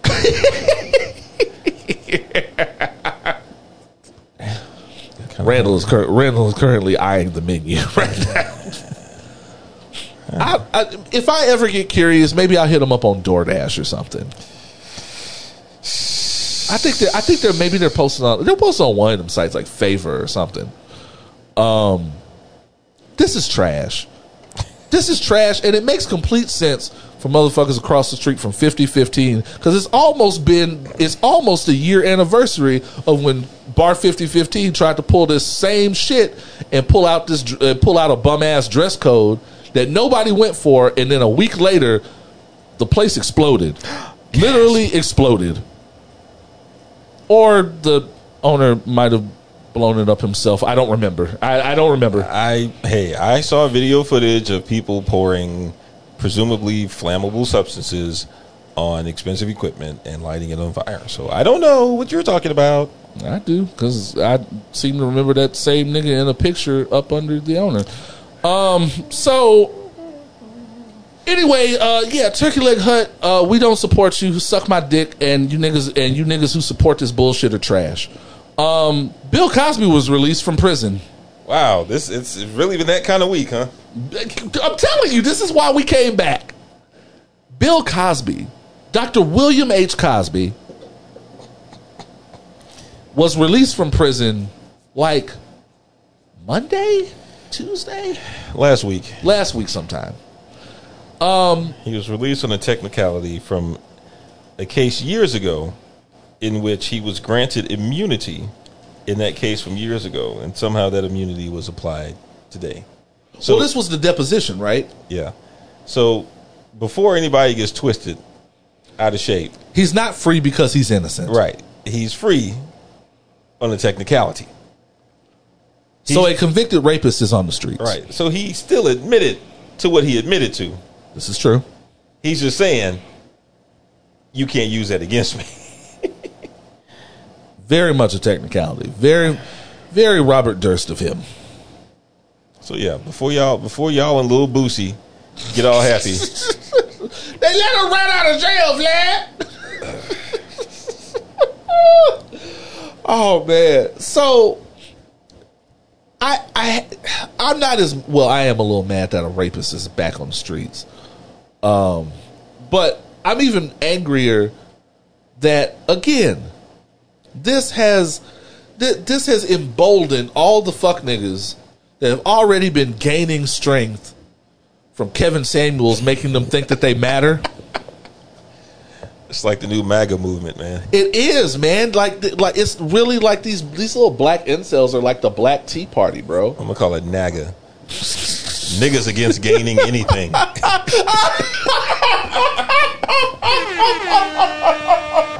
Oh shit! That's so fucking good. What's up, NAGA? Hey, bars. That's off the top too. Oh, that was so good. Yeah, hit him with the air horns again. There'll be a quiz on that later. Oh, we're gonna hear about it in the comments. Don't worry, it's fine. So now with Bill Cosby out, it is emboldened these fucking. And it's usually more of these boat shoe ass niggas. It was her fault. Oh, Twitter. it's the system correcting itself. That's bullshit. Because Khalif Browder would have something to say about that. If the system were really correcting itself, there would be a lot of niggas back out on the streets as we speak, right alongside Bill Cosby, but they're not, because it has nothing to do with the system correcting itself. Because it took Bill Cosby years and exorbitant amount of wealth to free him. This technicality is not something that just somebody with a public defender could have exposed, right, or else it would have been exposed. This is something that someone with money was able to do. So I'm not impressed by Bill Cosby or his legal team having enough money to throw at the legal system from now until forever. I was really hoping that we would never have to discuss Dr. William H. Cosby ever the fuck again until he was dead. And yet here the fuck we are. Well, maybe he can buy NBC now. No, maybe now that he's out, them people can come see him on the fucking street and mash him. That's what the fuck can happen. That's what the fuck can happen. NBC these nuts. I want to start a GoFundMe for some real hood niggas to just not even beat him up, just chase him around the neighborhood twice a day. Just chase him around and put the fear of God into him. Remember that Drake video? There are just some people that deserve to be scared every time they leave their house, and Dr. William H. Cosby is one of them. Remember that Drake video where he reunited with all the Degrassi people, and all his niggas chased down that one white boy that shot his character in the show? Yeah. That's what needs to be happening to William H. Cosby. We need to be setting up hood gladiatorial games for him at all times. Y'all putting him on the purge. It need to be the forever purge for this nigga. I can't believe that they have another purge movie. That shit looks so bad. The forever purge. That shit looks horrible. I can't believe they did that. I mean, anything beyond the first one. To this day, I've never watched the first one. I've only caught bits and pieces of most of them. I caught that bum ass one where it was supposed to be all Black Lives Matter, where Daniel from Insecure was a hood nigga. Fuck that shit. Yeah, he needs his ass whooped. If it were up to me, I'd have his ass whooped every Tuesday for a year, and then and then let the system go fund it from there. Everybody just gets to put the amount of money into the nigga that they want whooping his ass every Tuesday.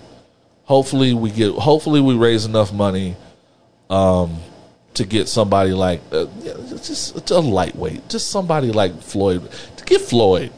Yeah. This is something that Floyd can do to actually get back to society. Shout out to Malcolm Jamal Warner for not saying anything about Bill Cosby being released. Shout out to Malcolm Jamal Warner for minding his fucking business at all times and just getting the occasional work on TV and going the fuck away. Lisa Bonet too. Well, I mean, obviously she don't fuck with Bill the long way for obvious reasons. Been with him for a minute. But like there are some people that they just go out of their way to just shut the fuck up, and a lot of that cast ain't one of them. You know who is? Jeffrey Owens. Jeffrey Owens don't have shit to say about that man. Nope. One way or the other. I'm trying to pay my bills. Just 100%. He didn't keep me out of Trader Joe's, so fuck him. Shit. Yeah, fuck Bill, man. What else is going on? Okay. So as promised from last week's episode, I did not watch the BET Awards. Wow. No intent. I had no intent of doing so. And all the highlights that I actually care about, I can just watch on YouTube the next morning. Mm-hmm. And the only things I really cared about was Megan, who got her ass off stage because she refused to be on the same stage as the baby. Mm-hmm. That was wonderful. That was hilarious. And Jasmine Sullivan and Ari Lennox, who sounded amazing and looked amazing, and that is a way better song than I think it's getting credit for. And Tyler created a dope performance. And Tyler, man, Tyler is so. For him to be so big, I feel like he's still underrated out this motherfucker. Nah, he's shit. You seen his fans? Well, yeah, they would disagree with you. I love people with lunatic fans like that. They're all young and crazy too. Yeah, man. Like he don't age out of that shit either. You don't age out of money. And he will correct them at any moment. Yeah. He will tell them, y'all are idiots. I was watching a performance he did in I think Brooklyn last weekend. It was kind of a pop-up show that he did, and he was that's the thing I love about it. He was like, because I remember the one sticking point was the show was sponsored by Amazon Music, and at one point in the show, he's like, by the way, I want to give a shout out to so and so and so and so for Amazon Music for sponsoring this, and then people were like, boo. He's like, nigga, shut up. Fuck. Y'all niggas talk. Y'all niggas think big business is coming to kill you? Shit. Half of y'all niggas ordered toilet paper that was delivered yesterday. Shit, the only reason that you got in here was because of them. So fix your shit. I love Tyler. Y'all are some idiots. Yeah. I'm sorry. Someone in the DMs just sent us via Twitter. They just sent us a screenshot of somebody's comments about the turkey leg hut and said somebody posted the turkey leg hut is set up like a campsite. They want folks to dress up. Exactly. 100%. That shit is like 90% tent. Oh, it looked like the outside scene in Medea's family reunion where Cicely Tyson was preaching. I was gonna say this shit looks like a family reunion. Oh man, y'all can't keep getting me started. You want motherfuckers to dress up to a picnic with, I repeat, Hennessy turkey. Come on, man. How you got a DJ? A hookah service and bottle service, but you not a club. You got niggas sitting on tires. Oh shit! Oh, I'm sorry. Okay, so here's my issue. I'm sorry. Oh, okay. Here's my issue with the BET Awards. This is my issue. Y'all said a campsite. I hate you, niggas, dog. So the issue with me is, we're always preaching about divesting from the Grammys, divesting from the Billboard Awards, and so forth, and having our own prestigious awards. And I think my problem is, and people always want to say we need to start treating the BET Awards with more respect, and we need to start so we can have our own out here. But the way I look at it, for example, we have the NAACP Awards, which has lasted a long time and will continue to go on. But we don't respond to that with the same energy that we treat with the BET Awards, because it's seen as stuffy and dull. Yes. And we have to keep it a buck about why why y'all watch the BET Awards. Y'all don't watch it for the prestige of the awards at all. And usually when somebody wins the award, y'all don't really have much to say about it. I know this year there was a lot of backlash because Soul Sonic got Best New Group over Chloe and Halle, despite them only having one song, which makes sense. But for the most part, who wins the awards and who should have won the awards is very rarely discussed. People just kind of watch the BET Awards for the potential for mess. Mm-hmm. Who got what on? Who didn't want to see who? Who said something shady? Whatever Taraji P. Henson said about wanting to suck Method Man's dick. Whatever. We don't treat it with the same. And yes, culturally, that's who we are as far as people watching, as far as observing, as far as cracking jokes online. But there has to be, for us to have to treat something with the same prestige, an award with the same prestige, there has to be a different response on our part. Like, I remember Benzino got all mad. He got all mad about Lil Nas X kissing that dude and was like, "Oh, don't make me bring back the Source Awards, please, for the love of God, don't make Benzino bring back the Source Awards. No. We do not want to see niggas getting shot every year. We don't want to celebrate Black Death anymore at all. You might as well just play state property over and over. That's all that shit was. Niggas getting shot who can't talk for shit, or shooting at. And I just, this is not to put the BET Awards down, but also we have to look at the fact that we're never going to have the same prestige there because BET is not black owned. Right. Yeah, once that shit went to Viacom, like, they just... It's just selling the Viacom machine. Exactly. And every now and then they do something that's a little prestigious. They gave Queen... Didn't they gave, like, Queen Latifah the Lifetime Achievement or Vanguard or something? Sure. Yeah. Cool. Probably for her role in The Equalizer, a new series on CBS. I found it. All body parts must be completely covered. Yeah, that's the one. That's the one. All cleavage, I told you. All cleavage, breasts, thighs, and buttocks. All big titty women are no longer going to the Turkey Leg Hut. That must be completely covered. All the whole giant titty community of the Turkey Leg Hut will no longer be attending. The only thing naked here is turkey wings and chicken wings. Turkey legs and chicken wings. They not sitting in a line for 2 hours, eating for an hour and a half with all that boob sweat. It's already hard for big titty women in the Texas heat. It's already hard. Y'all passing out baby powder in line? They not. My mom said they have to drive by and just mist the line. They have to have cool zones like they used to at Astroworld. Bro, they need to bring that back. That shit was lit, dog. The little cool zones at Astroworld. Yeah. Remember that shit? With all the soda machines and all that shit? Yeah. They need to bring that back, man. They just put that at random spots in the neighborhood, bro. That shit was lit. How about this? This is my last thing about Turkey Leg. I'm sorry. I just went down a rabbit hole while we were here. Yeah.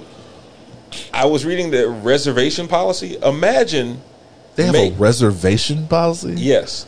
So if you register, like, you can have you can host a special event at the Turkey Leg Hut. Fuck out of my face. Look, guests may have a preference on where they want to sit, but it's not guaranteed that they will sit there. What the fuck? And mind you, this is after paying a non-refundable deposit. Get a spoon. Eat my whole ass, bro. What the fuck? So imagine making reservations and not guaranteeing that you'll be able to sit after paying a deposit. If I pay a deposit and make reservations, and I'm bringing a date here, and you send me back in line in the 90-degree heat, and I ain't getting no pussy off of this, I'm gonna knock your ass out. Do they realize that their dress code? They said that their restaurant is not a club, but they actually want people to dress like people dress in a club. Club-like. Wow. Get the boy. Oh, like, you're serving food on plastic and aluminum. I'm not. They serving carnival food on prison trays. Right. You got people sitting on like wooden crates and shit. I'm not going to picnic tables, nigga. No joke. Like, bro, they don't even have matching furniture in that bitch. You telling me I got to dress up for a place where I got to ask for extra napkins? Shit. Sit down, man. Oh my God. Fuck the BET Awards too. I don't even know what I was saying about the BET Awards no more. You're probably saying they were trash. I mean, no, we want people. First of all award shows are trash. All award shows are just basically pats on the back. It's just a circle jerk of, hey, look what we did this year. We're celebrating each other, and it's not a real accomplishment. Nope, I stand by it.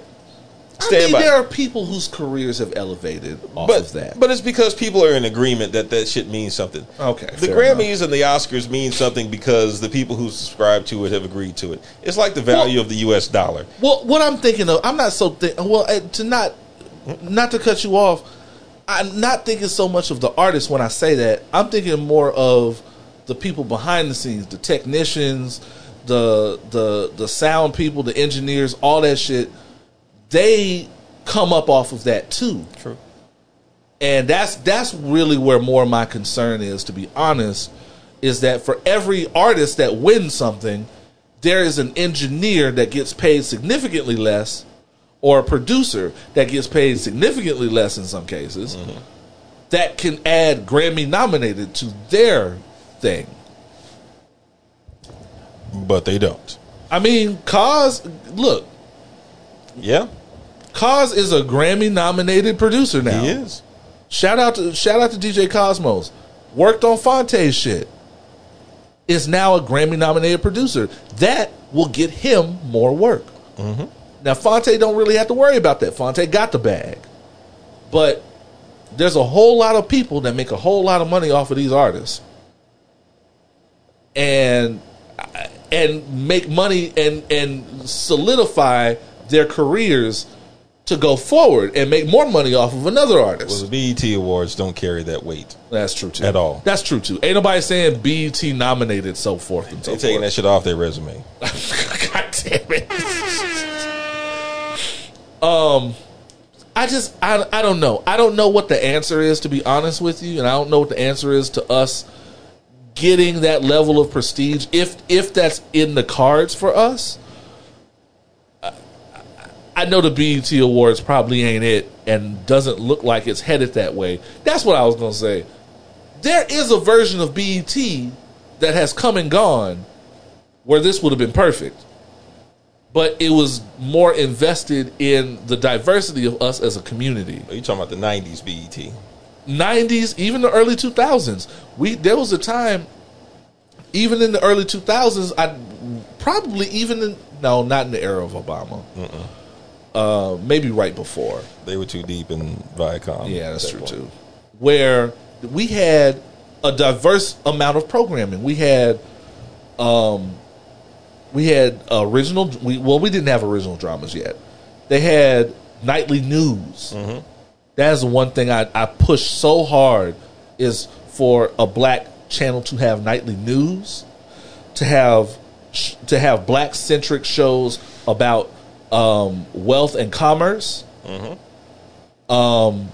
They had on Sunday, for whatever genre of music, whatever genre of the culture you were into, there was something for you. You had Rap City, you had Video Soul, you had Midnight Love, Caribbean Rhythms, you had Caribbean shit on the weekend, on Saturday, you had gospel on Sundays, BET Uncut. You had BET Uncut for the real niggas, for the street flavor niggas, allegedly, for the straight from the streets niggas.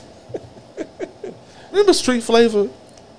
That wasn't BET. No, it still comes on though. No shit. No shit. Like D Solo? Yes. Oh my God. Yeah. Holy shit. Still comes on. How the fuck old is D Solo? Holy shit. When you see it, you'll know. Oh, so yeah, and so we've had that capacity, but again, BET was black owned back then. And they weren't just gearing towards the teeny boppers. And they weren't just further selling the Viacom machine. Shout out to Bob Johnson. Shout out to Bob Johnson. Taking the bag and running. Just getting the fuck out of Dodge, you right. There would have been a time where the Jesse Williams speech would not have been amazing. Yeah, like it was dope. And that's no diss to Jesse Williams. The speech was dope, but there would have been a time when that was commonplace, right? With Cousin Jeff, and he would have been having that discussion. He would have been on Teen Summit. You know what I'm saying? Y'all remember Teen Summit? Usher was on Teen Summit. Lisa Johnson. Lisa Johnson. The other lady after Donnie Simpson that did Madeline Video Woods. Soul. Madeline Woods. Yeah, man. Come on. She was bad. Rachel from Caribbean Rhythms. Oh my God, she was go. bad. Maya was on Teen Summit. That's where she got her start. Yeah. Maya and Usher. Most Def was also on Teen Summit. Yes, he was. Wow. He was Dante at the time. Speaking of Usher, actually, Lil Bow Wow was on Teen Summit as an adult. boy.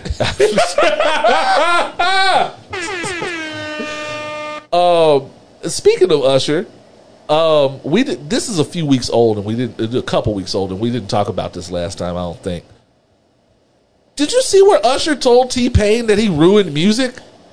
Yeah, T-Pain said that he was depressed for a while. He was depressed for 4 years because he was on a plane and the stewardess said, Usher would like to talk to you. First of all, first class ain't that big, my nigga. You can come over. You like 2 seats away. Like, turn around. Hey, fam. Hey, let me get at you, dog. That ain't hard. And he really came over and said, I really think you and Auto-Tune fucked it up. Like, first of all, hold up, man. First and foremost, if I'm on the plane and someone like Usher wants to talk to you, like, I tell that nigga he knows where I am. Shit. Who the fuck is Usher? Second of all, I need a nigga with a clean STD test to come holler at me before he tells me I ruined anything. That man has ruined a few health records. I'm just saying. Herp the perp. A nigga with herpes gonna come up to me and tell me I fucked something up. Yeah. Suck my dick, nigga. These are my confessions, nigga. When that nigga said let it burn. And foremost,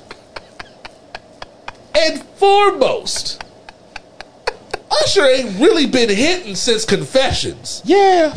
Confessions was really the last, like, just smash, get the fuck out of here classic album this nigga done put out. And that was like 2008. That's because we wanted to hear how he fucked over Chili. That was the last album I ever heard from Usher. It was hitting front to back.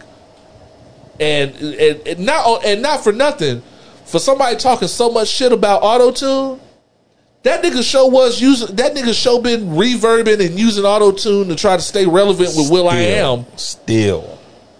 That OMG joint sounded hella Auto-Tune.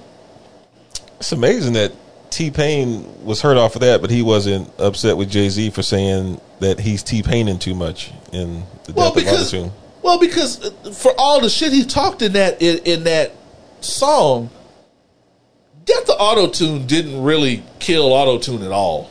No, it didn't. It did the opposite. Like niggas was using Auto-Tune the next day. As a matter of fact, 808 and Heartbreaks. Is Usher gonna tell Kanye he fucked it up too? Actually, when we have some time, I will actually talk to you about how Jay-Z got the idea of Death of Auto-Tune from me. From you? From me. This is a true story. This is not hyperbole. Let me hit the air horns for that. But I'll tell you it some other time. Okay, fair enough. I have D. Randle's True Hollywood Stories. True Hollywood Stories. So my thing is, and no, T-Pain, if anything, the usage of Auto-Tune by other artists that maybe didn't use it as well was really a tribute to T-Pain, because years later, when we saw T-Pain could really sing, like, everybody was it kind of honored him. Everybody was like, this nigga was kind of jamming, bro. Look, y'all fucked with T-Pain. Y'all might crucify me. T-Pain is a generational talent. T-Pain has done more to alter the course of music than most of your favorites have. I'm just saying, y'all. It's hit. No, just hit it. Where you going, son? In much the same way that Prince did a lot to identify the 80s sound of music. Yeah. With his the Minnesota sound. T-Pain. Minneapolis. Again, I'm just saying, y'all. T-Pain, over the last decade and a half at least, has charted the course of popular music. He's not the first to use autotune, but in the way that it's being used now, I'm just saying he is a generational talent, and y'all need to quit fucking around. Also, Usher don't look like he can fight. He definitely does not have hands. Not at all. None. Not even a little bit. Like nobody that can't fight is gonna come up to me and tell me I fucked up music. Nobody that can't fight and has herpes, because herpes don't just go away. First of all, I don't want to fight him.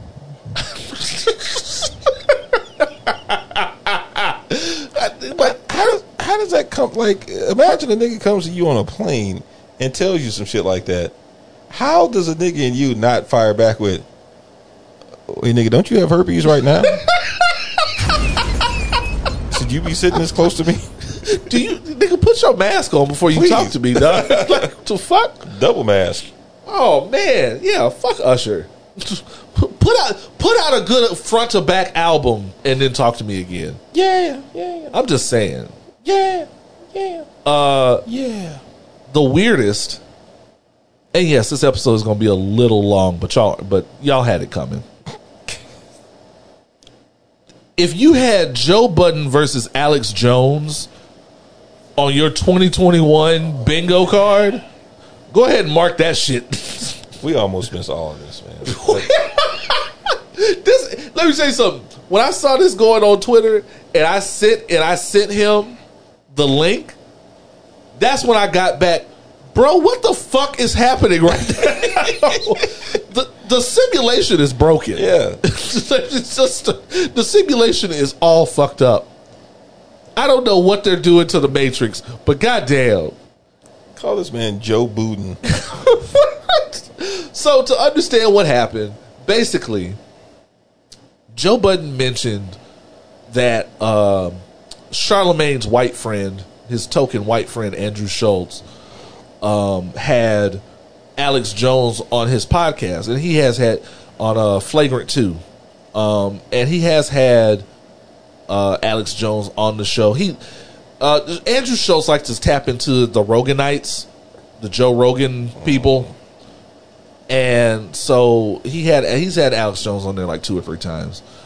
Amazingly enough, it's not his usual lunacy. It's really more just him talking shit. Mm-hmm. And so you have Alex Jones, which this is. I'll get to this in a minute, but this is really one of the bigger platforms he's been given, other than Joe Rogan. And I think Joe took issue with that because Andrew Schultz is in proximity to Charlemagne, and that looks bad for someone who is putting out content under the banner of Black Effect. Mm-hmm. And he went on to call Alex Jones a racist, which to Alex Jones's credit, a lunatic, yes. Yeah. Racist, I don't know. I haven't seen that part. I haven't seen any evidence of actual racism from Alex Jones. I'm not saying he's not a racist. I'm saying I haven't seen it. And so Alex Jones got upset. Now, this is where Alex Jones fucked up. Alex Jones went on InfoWars after hearing that Joe Budden had mentioned him and started screaming from the rooftops in response to being called a racist that Joe Budden was in fact a racist, which is not. That's not how it works. That is not how it works. That is not the proper way to get black people on your side at all, even if they hate Joe Budden. Right.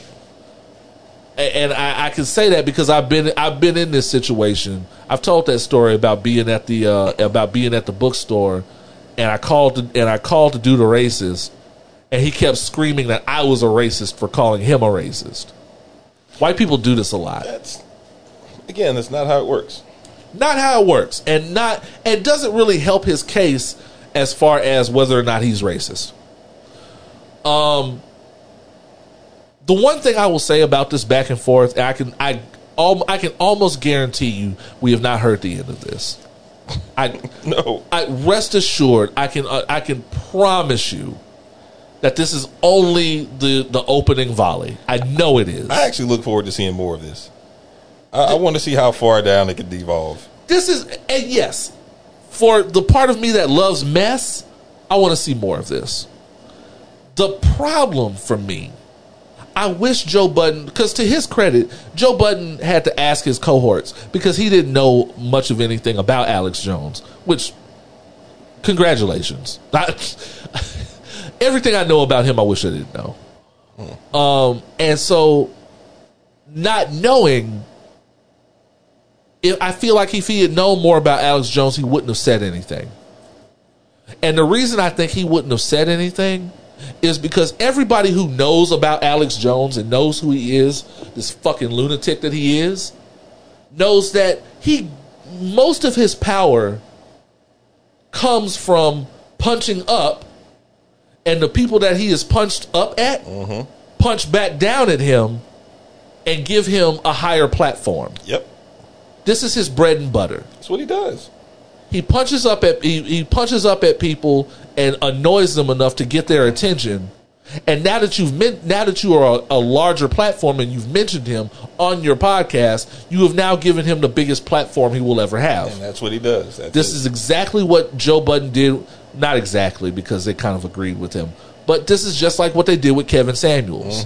Kevin Samuels on his own will never exceed YouTube. Never. As much as he is an annoyance and a detriment to the advancement of black culture, he will never advance past YouTube on his own. Joe Budden giving him a platform was giving him the biggest platform he will ever have and giving him the most exposure, very likely, that he will ever have. Wow. The same applies for Alex Jones.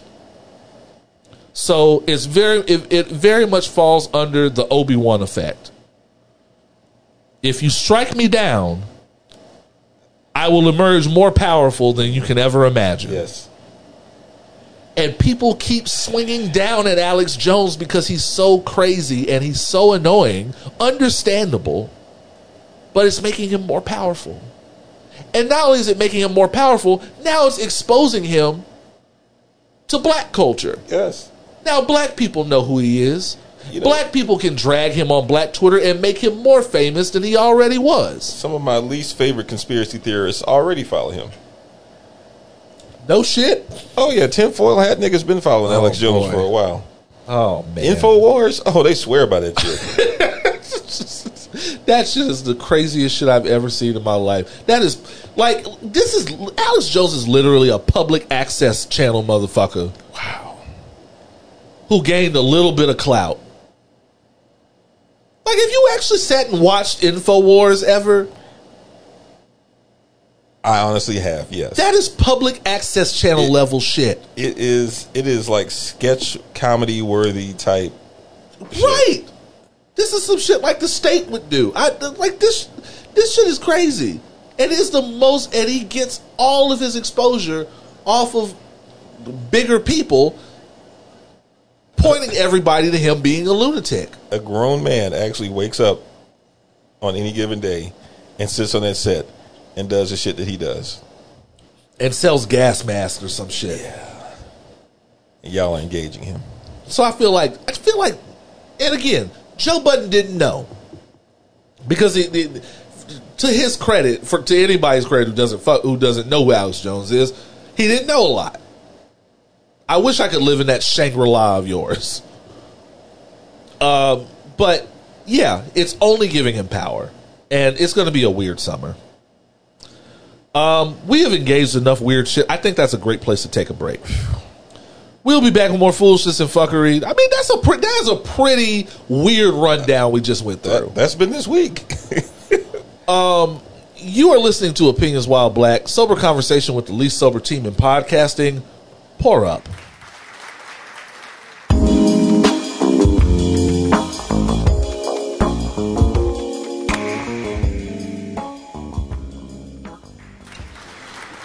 We are back. We are black. We are opinionated. Yes, Lord. And we are drunk on this Monday.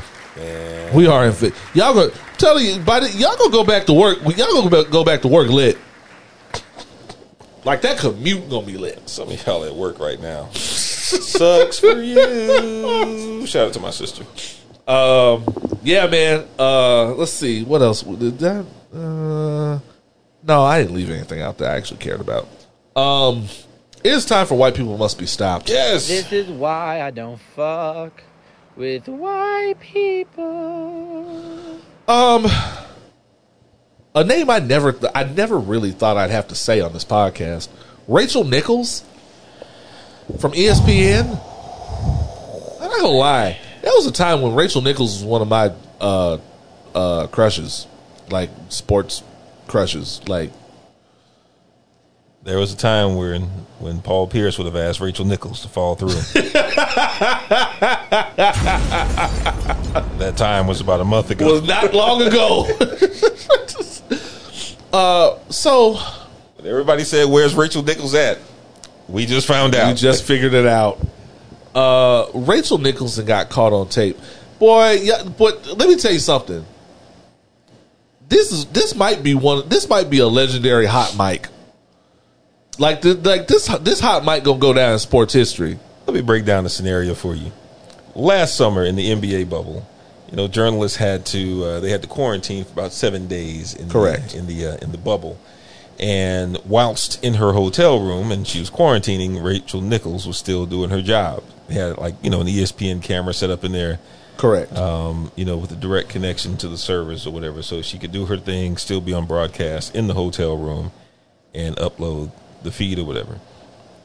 Well, because this is ESPN's proprietary equipment, and it's got a direct connection. Jack Daniels, a direct connection to the ESPN servers. She didn't realize that the hot mic and the hot camera were still running.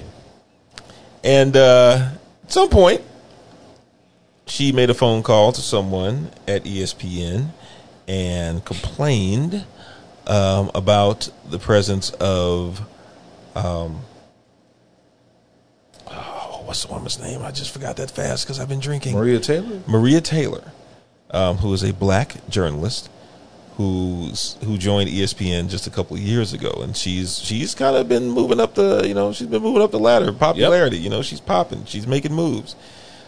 She was complaining because Maria was going to get some of the NBA playoff coverage that Rachel thought she would have. Yep. And she was telling this person on the other line that Maria just got that job because of the diversity efforts of ESPN, which something that you don't say. It was basically like, look, if they want to give her more shit to do, it's fine. Just keep her out of my Kool-Aid. Which is not a very allied thing to say when you want people, when you supposedly want black people and or people of color to get on. Mm-hmm. Not very intersectional at all. Oh, we're going to get to that.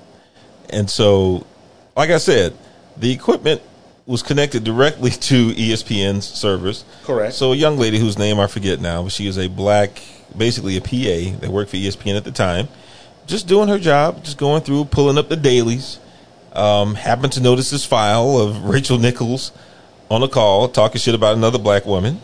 And she did as any nigga would do. Kayla Johnson, a digital video producer at the time, was the one who sent the video. Okay, so I understated her role. Not just a PA, but she's a digital video producer. And the only person to be punished. Yeah. She was suspended for 2 weeks without pay. So she did as any... And given shit work to do when she got back. Yeah. Hey, she'll be all right. But what she did was, she did what any of us would have done. She took this footage and showed it to Maria. Like, hey. Just letting you know, fam. This is what she's saying. A lot of shit going on. I'm just letting you know this is what she said. No. And of course, and I believe Kayla also recorded that footage to her phone and then shared it with, and I quote, other people throughout ESPN. The niggas. And from there, it took off. So for the last year, and Deadline alluded to the story a while back about something going down with Rachel Nichols, but no one had really talked about the specifics of it. Well, because they spun it different. They spun it that some creep or some eavesdropper at ESPN was hot micing Rachel Nichols, and if we knew then what we know now, Deadspin was low key playing defense for Rachel Nichols. That creep was Rachel Nichols herself. Hey, and of course, you know the black employees don't play that shit. It got to a point where Jalen Rose and Jay Williams were both threatening to not show up for a broadcast. They had to call the boss. The boss was at like a family picnic or some shit on vacation. He had to talk to them while on vacation, and you know they were like, Jalen was like, I didn't get lined up for this kind of shit. So me and my barber, we gonna chill if y'all don't fix it. Right. Long story short, you know, Maria is remaining relatively tight-lipped about it. Her contract expires this month. I'll say like soon. Yeah, it's like within the next 3 weeks or so. She may not resign, but she's also definitely going to leverage this shit. Oh, 100%. The most disturbing part about it for me is, well, let me not say disturbing. This is a perfect example of what we talk about when we talk about intersectionality. Right. ESPN has long had a history of not providing black people the same opportunities as they do other people. They also have a long history of not giving women the same opportunities as they do men. And here we see someone like Rachel Nichols who has benefited from these quote unquote diversity efforts to get her. And granted, she worked hard to get where she is. Facts. But there's also there's a degree of privilege there as well. Right. And there is, you know, there were diversity efforts that also lent themselves to her success that were not there prior to that, and she should be aware of that. The same awareness should be applied when it's a black woman who you are now shitting on. Right. You know, the intersectionality of being black and being a woman is being shit upon by someone who's exercising her certain level of privilege at this point. This is why Rachel Nichols is under fire right now. It's no bullshit. No bullshit. And it's really her doing the same thing to somebody else that was done to her. Yep. Because it's a food chain, and we have to take that into account when we talk about intersectionality, and that white women have a very long, sordid history of throwing black women under the bus when it's time to get theirs. Mm-hmm. So yeah. Also, ask Emmett Till about that. Ooh, too soon. Mm-hmm. We'll just see. I guess I had one more. Oh yeah. I didn't have this in the rundown initially, but the LAPD is fucking up again. Shock. So, there was like 5,000 pounds worth of fireworks found in somebody's house during a bust last week. I told you they just get weirder and weirder. I think if you went through most houses in my neighborhood a couple of days ago, you would find the same thing. And that's what it was like. I posted on my stories. I was like, "Tell me something good, everybody." And Craig Lindsay was like, July 4th will be over and they won't be popping fireworks anymore." I was like, "That is optimistic." Yeah. In Texas, niggas pop fireworks the day before, yes, on the day after, and probably for the rest of the week until they are done, until they are out of fireworks. Yes. So they found like 5,000 pounds worth of fireworks during this bust in somebody's house. That's a lot. And so they had to bring in a bomb disposal truck. They did not have to. They didn't. They chose to. They chose to. They brought in a bomb disposal truck that literally cost $1 million, and loaded it up with all this shit so they could detonate it in the middle of the street in the neighborhood. in the neighborhood. Now, it apparently it is standard operating procedure that they determine, depending on how much and how volatile it is, that they detonate it. Whether or not they detonate it in the neighborhood or try to transport it, because it's too volatile. And in Cali, imagine it going off on the 405. That'd be a problem. Mm-hmm. So they detonated. They determined that they have to detonate it where they are in the neighborhood. All 5,000 pounds. And before you go there, I just want y'all to imagine. Look outside of your house right now, or wherever you stay, and imagine a big 18-wheeler. Imagine an 18-wheeler sitting in the street in front of your house, and it's being loaded full of fireworks, explosives, mind you. Right. And imagine that they tell you, we are about to detonate these explosives inside this truck in front of your house. Please continue, sir.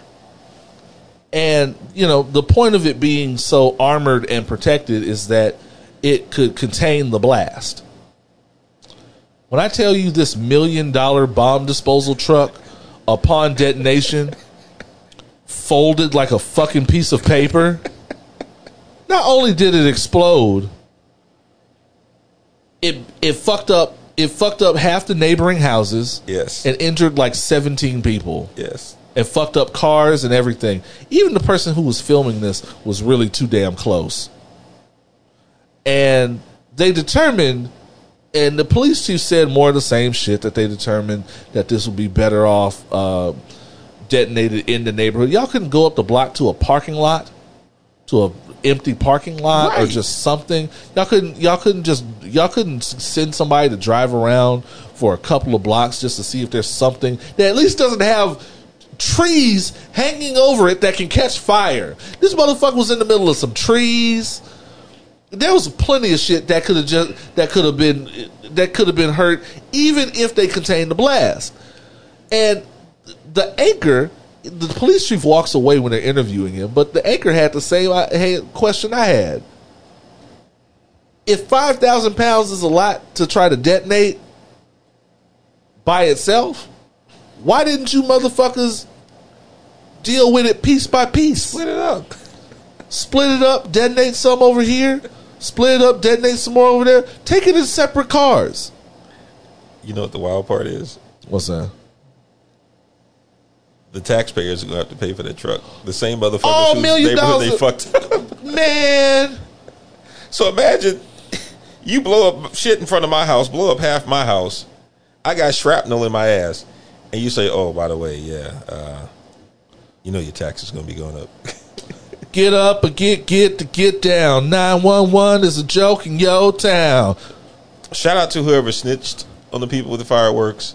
Oh, they were filming it. They were actively filming it. And honestly, they were too close for comfort too. Y'all were some hoes. No, I'm just saying, whoever ratted them out to begin with. Oh yeah, y'all some hoes. Yeah, that's some hoe ass shit for real. I would, and I can.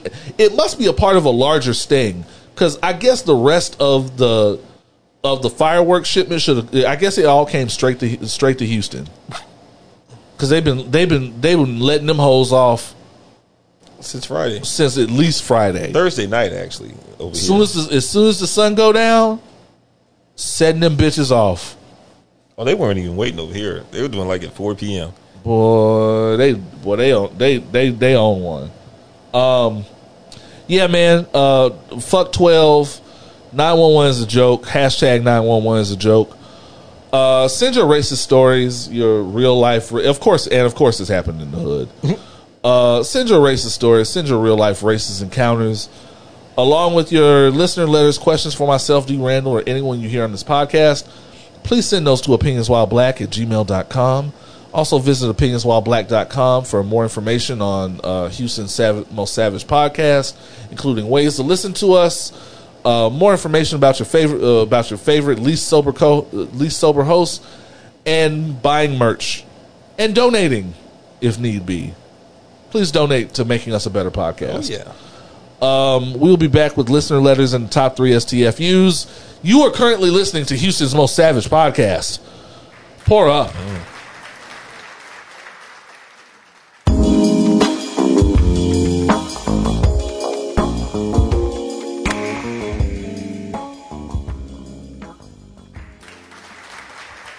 And we are back. We are black. We are opinionated. So help me God, we are drunk on this here Monday, on this here, the end of this here 4-day weekend. My goodness. It is time for your listener letters. Oh, they still submitted some with short notice? They did, in fact. Ah, damn. I was surprised at least one, but you know, David Santiago held us down. Oh, man. Is it weird that despite being 5'7" myself and having zero inferiority issues, I agree with most of your 5'7" energy slander? I'm no traitor, but my fellow Lilliputians need to chill with their hating ways. Hey, man. It's true. It's true. There used to be, in my day, there was a way you talked to people bigger than you. Yeah. Because people bigger than you, 9 times out of 10, whoop your ass. You know, shout out to you, David, for knowing the truth about yourself and knowing that your altitudinal limitations do not determine who you are. It's true. It's who you are inside. It's your character. That's right. You may be a taller person inside than you are on the outside. And we salute you, man. We do. That's good, man. I mean, we all need to realize that, you know, we are who we are and love ourselves regardless. It's true. And everybody has a purpose out here, man. Everybody under the sun, under God's grace, has a purpose and something that makes them particularly special out here. And that doesn't exclude you. We do love you, and you know, it's good to realize that, you know, I think people need to realize more often when they can get their ass whooped. Like I won't. It's very true. I won't talk shit to any type of martial artist, great or small, because they all can probably whoop my ass. This is true. You know, I will settle those things with diplomacy. And in short, Tory Lane type dudes without hands should be the last to talk shit, and they should realize that about themselves. Well, you know, it's the YouTube generation. Everybody watch UFC now. Everybody think they can just hand out skippity paps at a moment's notice, and that's not how it works at all. Not how it works. Not even a little bit. I'm just saying, even Donnie Yen had trouble with Mike Tyson in Ip Man 3. Yeah. If he didn't start working on them legs, it was gonna be a wrap. It was gonna be a wrap for Master Ip. Yeah. Fuck the bullshit. I'm pretty sure Ip Man 2, he was fighting a boxer. I mean, yeah. I'm just saying, anybody can get it.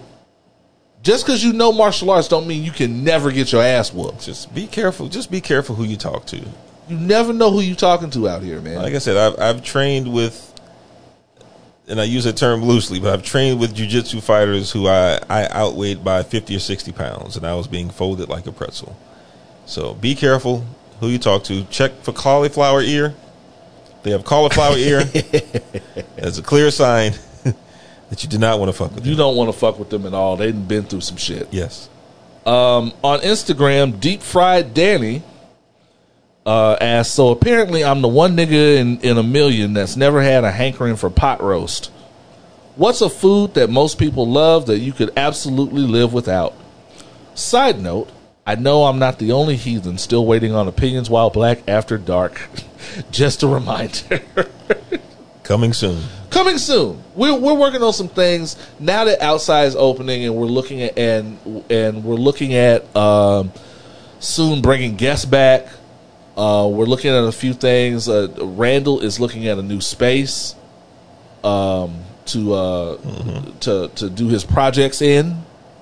Hopefully something that doesn't consist of going past the toll road. Everybody inviting people out and they ain't got an easy tag as a bitch. So yeah, we're looking at some things to make this a better podcast. How can you help? Donate. Yeah. Donate, buy merch. All this stuff goes to making us a better podcast. Yep. Y'all been showing out buying the merch, by the way, this past month. To the larger question, what's a food that most people love that you could absolutely live without? My answer is guacamole. My answer is eggs. Really? I have never liked eggs. Word? I do not eat eggs. Oh shit, I didn't know that. Eggs can eat a dick. Wow. Okay. Sorry. No, it's cool. You know. It's all good. Because for me, a lot of people like guacamole. How the fuck are you from Texas? Guacamole doesn't have a taste to me. It's a. I don't like the texture of it. I don't like the texture of avocado, to be honest with you. Oh man. But I don't like the texture of guacamole. I don't like the taste on top of that texture, if there's any taste to it for real. You've never had good guacamole. The last time I ever ate guacamole made me sick, man. I wasn't with it. But back to the bigger issue. Never had pot roast? Word? That's what he said. That's Damn. what Deep Fried Danny said. Big Mama and them ain't never had no pot roast? Slow cooked to perfection? Come on, sis. You ain't never been to the family reunion? Man. Pot roast is a family reunion main staple. With mashed potato? People come from all the world around for Big Mama's pot roast. With mashed potato? Sis. Man, it's or even when they make it with the carrots and the potatoes and the onions in it, kind of like a stew. People really be out here not, man. People, there's really some people that have just not been exposed, man. It makes me fortunate for what I got, bro. You just haven't had the right pot roast yet. Let's see. We got Euphonic has a question. Euphonic wants to know what it's. Let's see. How does this go? I want to get the question right. No, he asked me, what do I think? And by the way, I have not seen Fast 9, so I can only say so much. Oh, I forgot it was out. Yeah. I am going to go see that. But he asked me how do I feel about the Fast series trying to make Dominic Toretto out to be kind of like the Superman of cars. That's not new. That's not new, because I've always said that about the character that is Dominic Toretto, is that the Superman formula is usually that the hero is not distinctive by whether or not they have super abilities, or if they have super abilities, that's usually not the most interesting thing about them. Usually, in the Superman formula, the most interesting thing is their character. Mm-hmm. And we have seen from the beginning of the series that the thing that makes Dominic Toretto, despite being a criminal, because honestly, the circumstances under which he became a criminal were even understandable. Yeah. Because if you forget, I don't know if they addressed this in Fast 9, but he went to prison because he beat the dude's ass that got his daddy killed in a race. Mm-hmm. Is that the thing that's always separated him, and the internets have been making so much fun of him the past week, is his belief in family. Mm-hmm. And that family, and because he says it a million times, family and can over and living life your way in a code that means something to you can overcome anything. And in those movies it usually does. That is kind of the Superman thing. Very early in the course of Superman's history, most of his problems he solved by just being a kind person and forgiving when he didn't necessarily have to. Like in All-Star Superman. Mm-hmm. The other Kryptonians showed up and tried to beat his ass and talked all that shit. And when the tables turned on them, he forgave them. Yeah. Much like in the Fast movies, pretty much, let's see, The Rock, Jason Statham's brother before him, Jason Statham's sister and mother. Yeah. They all were kind of in this place of forgiveness where he turned around and did them a solid, and now they're part of the family. And it was all because he appealed to what meant most of them, which was usually family. So yeah, he's always had that. I don't know what ridiculous lengths he's gone to, what they've gone to justify him and fucking John Cena being related. Just by virtue of him being ethnic be ambiguous. I love and everybody acts all surprised about John Cena being his brother, but let's not act like that white girl ain't been his sister since day one. Isn't Charlize Theron his sister too? I don't know. No, I'm serious. Like Charlize Theron is like his sister or some shit in Fast 9. In one of she was there. She was there. Hold up, man. No, that's not how that went. No, man. I'm telling you, she's the bad guy in 8. I'm telling you, Fate of the Furious. No, that's not what happened. I'm telling you. No. Hold up. No. Hold up, son. No, I don't think that's how that My went. African queen is. Are we giving up a spoiler? Is this a Fast 9 spoiler? No, I'm talking about in a previous movie. I haven't seen that's Fast not 9 how. yet. No, that's not how that went. I've watched that movie a million and Fate one of the times. Furious 2017. They're not related. I'm telling you. No, Dom's son is the cop from the Fast Five with the Brazilian girl that he left when Letty showed up again. That is, let me tell you something else. That is some real shit. That's some real shit that them girls were cool with that. The other chick he was clearly in Brazil fucking just politely stepped to the side when the old chick was alive again. That would never happen in real life. Never. And he'd be on Catfish trying to explain how he's poly all of a sudden. I'm just saying. That was some crazy shit to me. No, I've watched Fate of the Furious many times. Charlize Theron is not related to Dominic Toretto. Okay. No, that didn't happen. It's easy to get confused because a lot of shit happened in that movie, but that is not one of them. Not at all. Even if she was trying to get away with those fucking crochet braids. Oh, and he also wanted to know how we felt about Megan Thee Stallion. I guess being possibly introduced in the Marvel Cinematic Universe. I don't care. I'm gonna put it there. I love Megan. I love her getting the bag. A lot of people get wrapped up in all this. Oh, we heard this person got signed. We heard that person. I don't care until I see a trailer. I don't care until I see a trailer. Maybe a behind the scenes picture of them in costume. I don't care. Look, now that T.I. is out the picture in the Marvel Cinematic Universe, I mean, anything is possible. Anything is possible. That is true. If Cardi B can be on Team Dominic Toretto, anything can happen. Thank you, Euphonic. Thank you, David Santiago. Thank you, Deep Fried Danny. Y'all know what to do. Opinions While Black at gmail.com for your questions and listener letters. Opinionswhileblack.com to find all the ways to get in touch with us and ways to listen to this podcast. And now, it's time for the top 3 STFUs. Who are the people in America that need to shut the fuck up? Hit them with them. Shut the fuck up! We have a couple of runners up. If I can ever get the dismiss, if I can ever get the page to scroll down. Runners up include Pete Rock.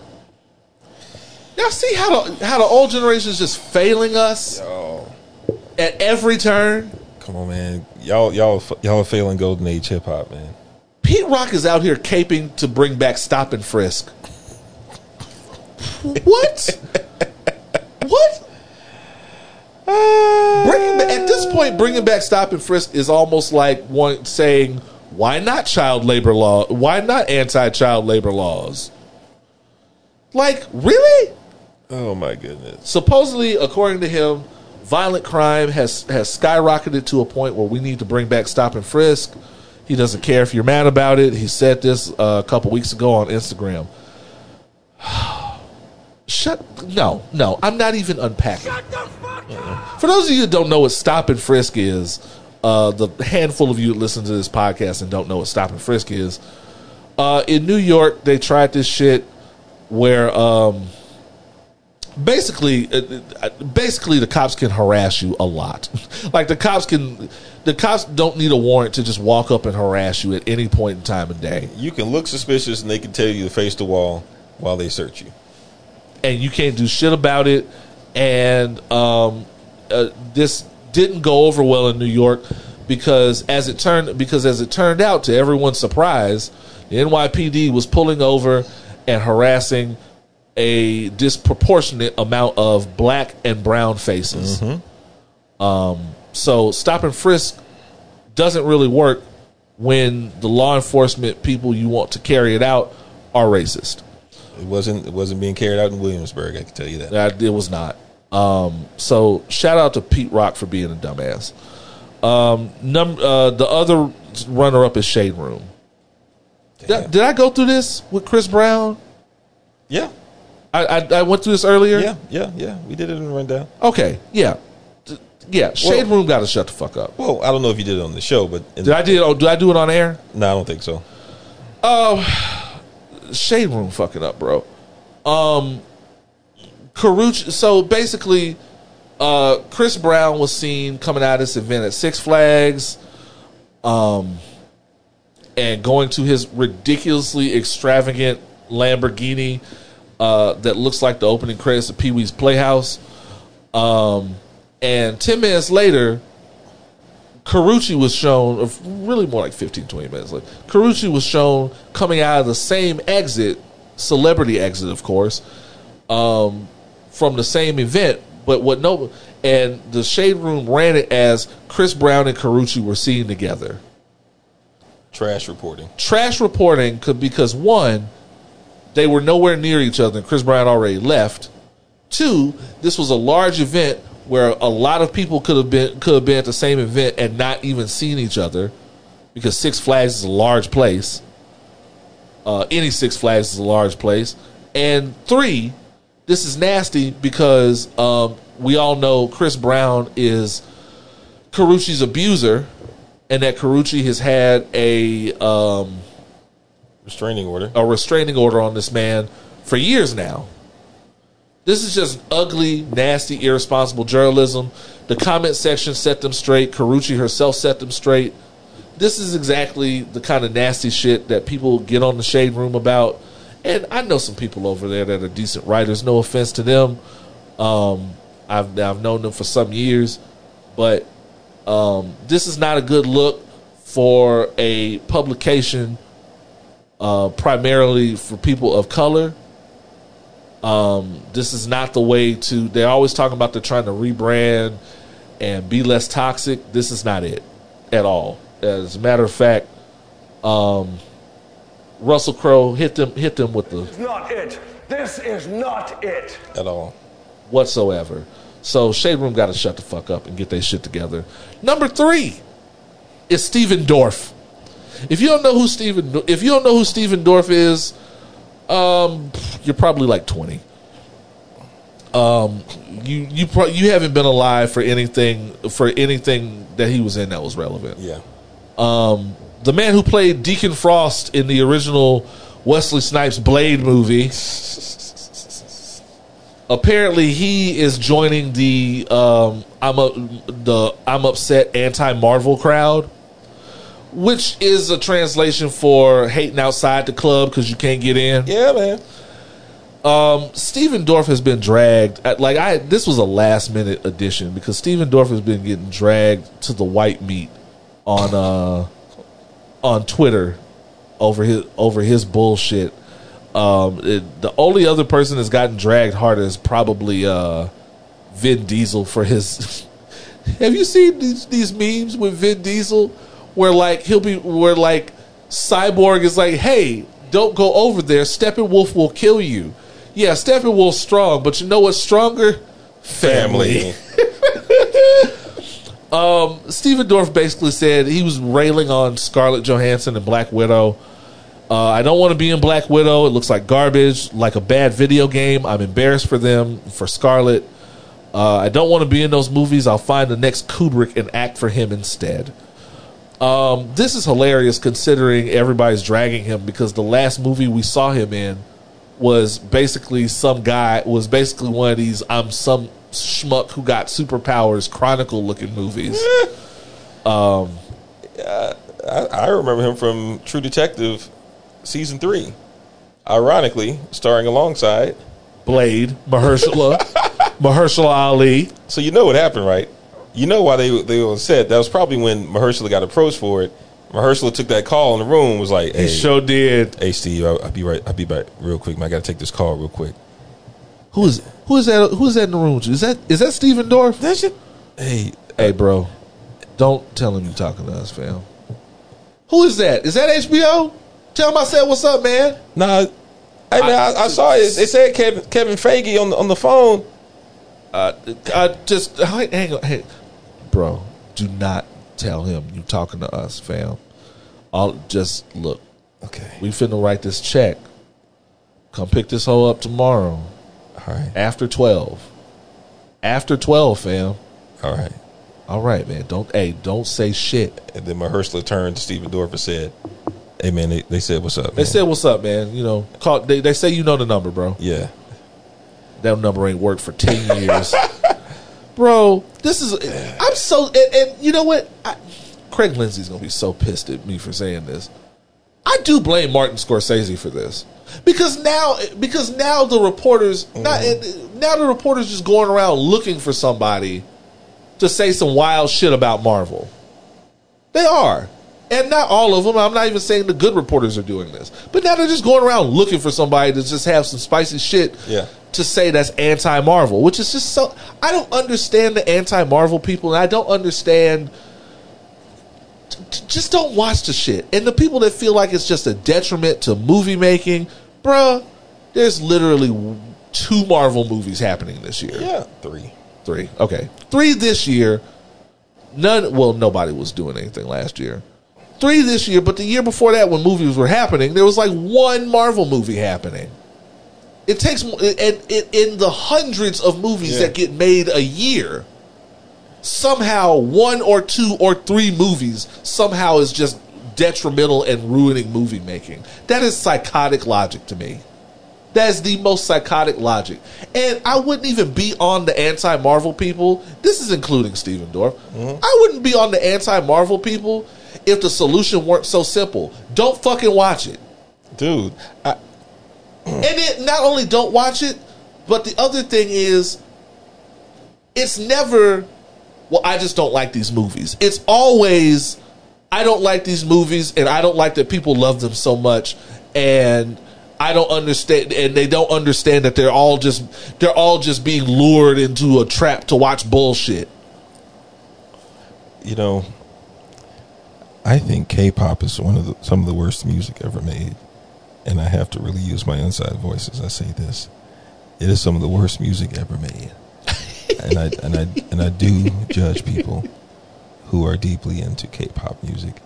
It is highly derivative and does not have any entertainment value for me.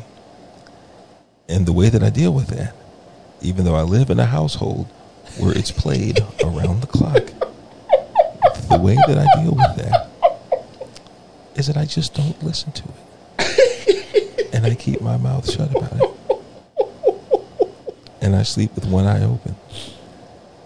It's trash. Oh, man. This is how y'all sound talking about Marvel movies. I can understand the sentiment. I can understand if you don't like it. Just don't watch it.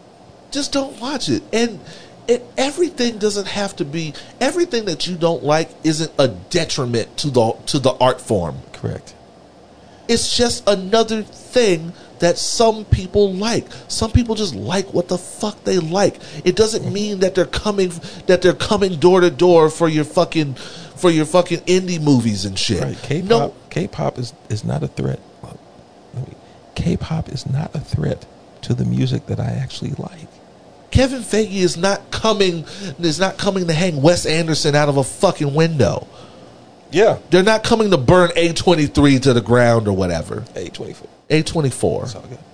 They're not like it's not a war on movie making. It's just another popcorn movie that people really like. At one point it was Transformers. Yeah. And there's room for all that. There's just watch the shit that you like and big that up, and you never have to worry about what the other side's doing.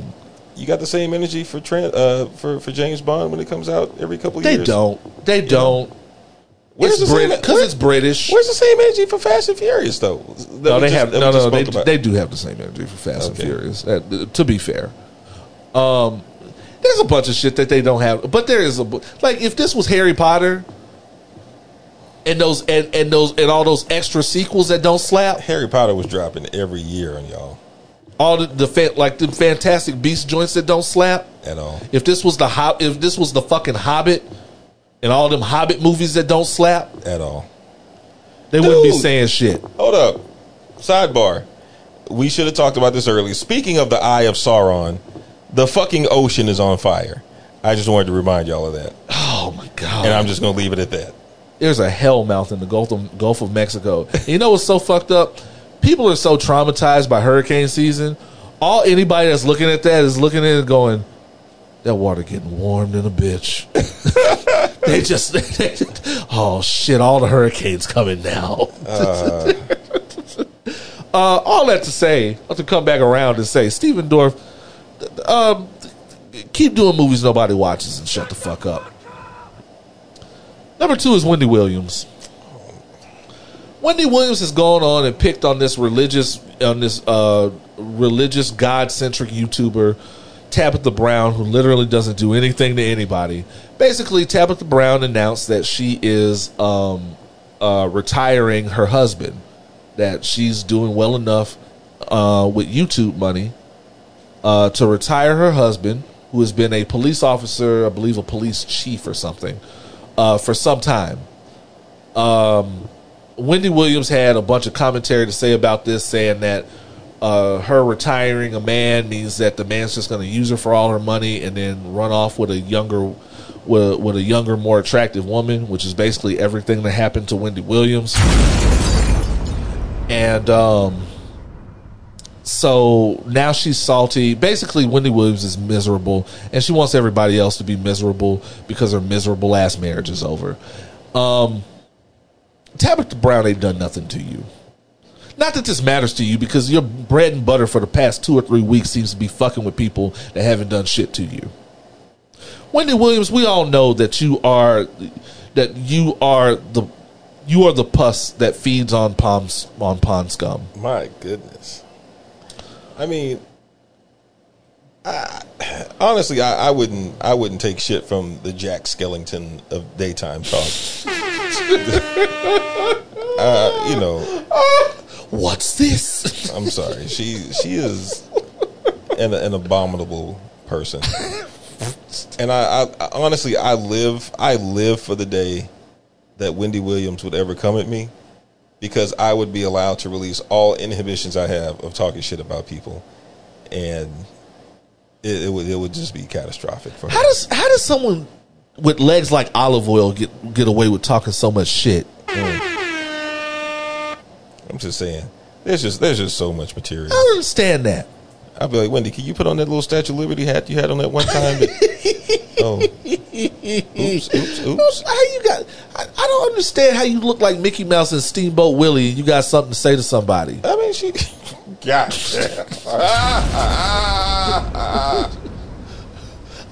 What the fuck? A person who's literally built like SpongeBob.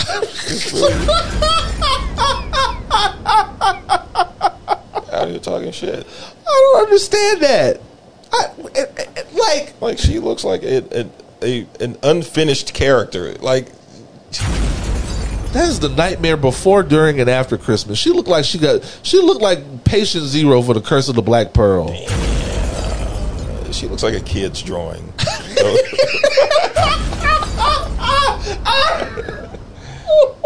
I don't understand how y'all let her get away with talking so much shit, man. Like, it's ridiculous.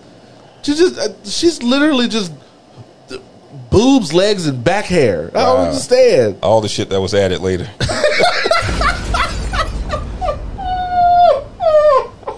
I ain't gonna let nobody that looks like they're going through Terragenesis talk shit to me. Oh my god. Remember Jeff Goldblum in The Fly? When he came out the chamber? Oh, man. Well, no, at least Jeff Goldblum was proportionate. Oh, man. I ain't never seen somebody in real life looks like they're drawn by Rob Liefeld. Wow. What the fuck? Got to the feet and just gave up. Wendy Williams, shut the fuck up. You're the worst. You're below the worst. I can't believe people let you get away with talking so much shit. She's done so much for black women in journalism. Besides tear them down?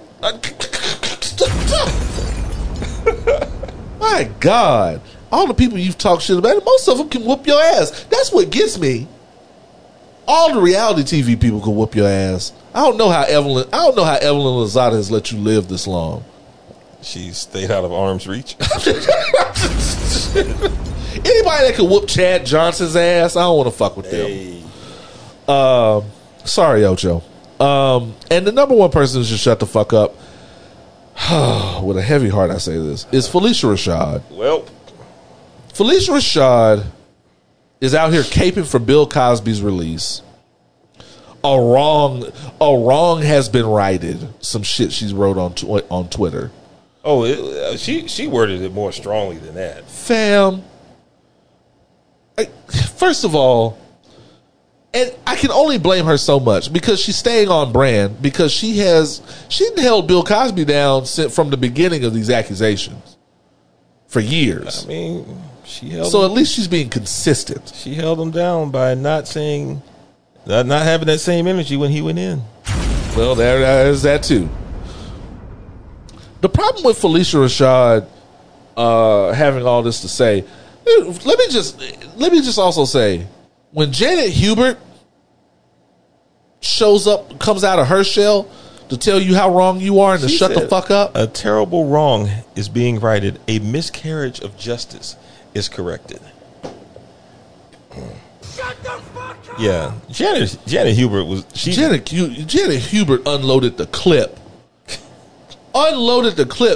She went off and was like, "Bitch, are you crazy? Are you we were both in that era, and we both saw. We both know names, and we both know where some of these bodies are buried, and you acting dumb." Janet Hubert, I swear, the way they did Janet Hubert back in the day, she must know where some of the bodies are buried. She got to. And was like, I know some right now, and then had time for motherfuckers in the comments talking about, well, if you knew, why didn't you say anything? No, I did say something, but y'all were all caught up on what I did or didn't do to Will. Yeah. So y'all can shut the fuck up too. Yeah, we're caught up in light skin Aunt Viv. Shit.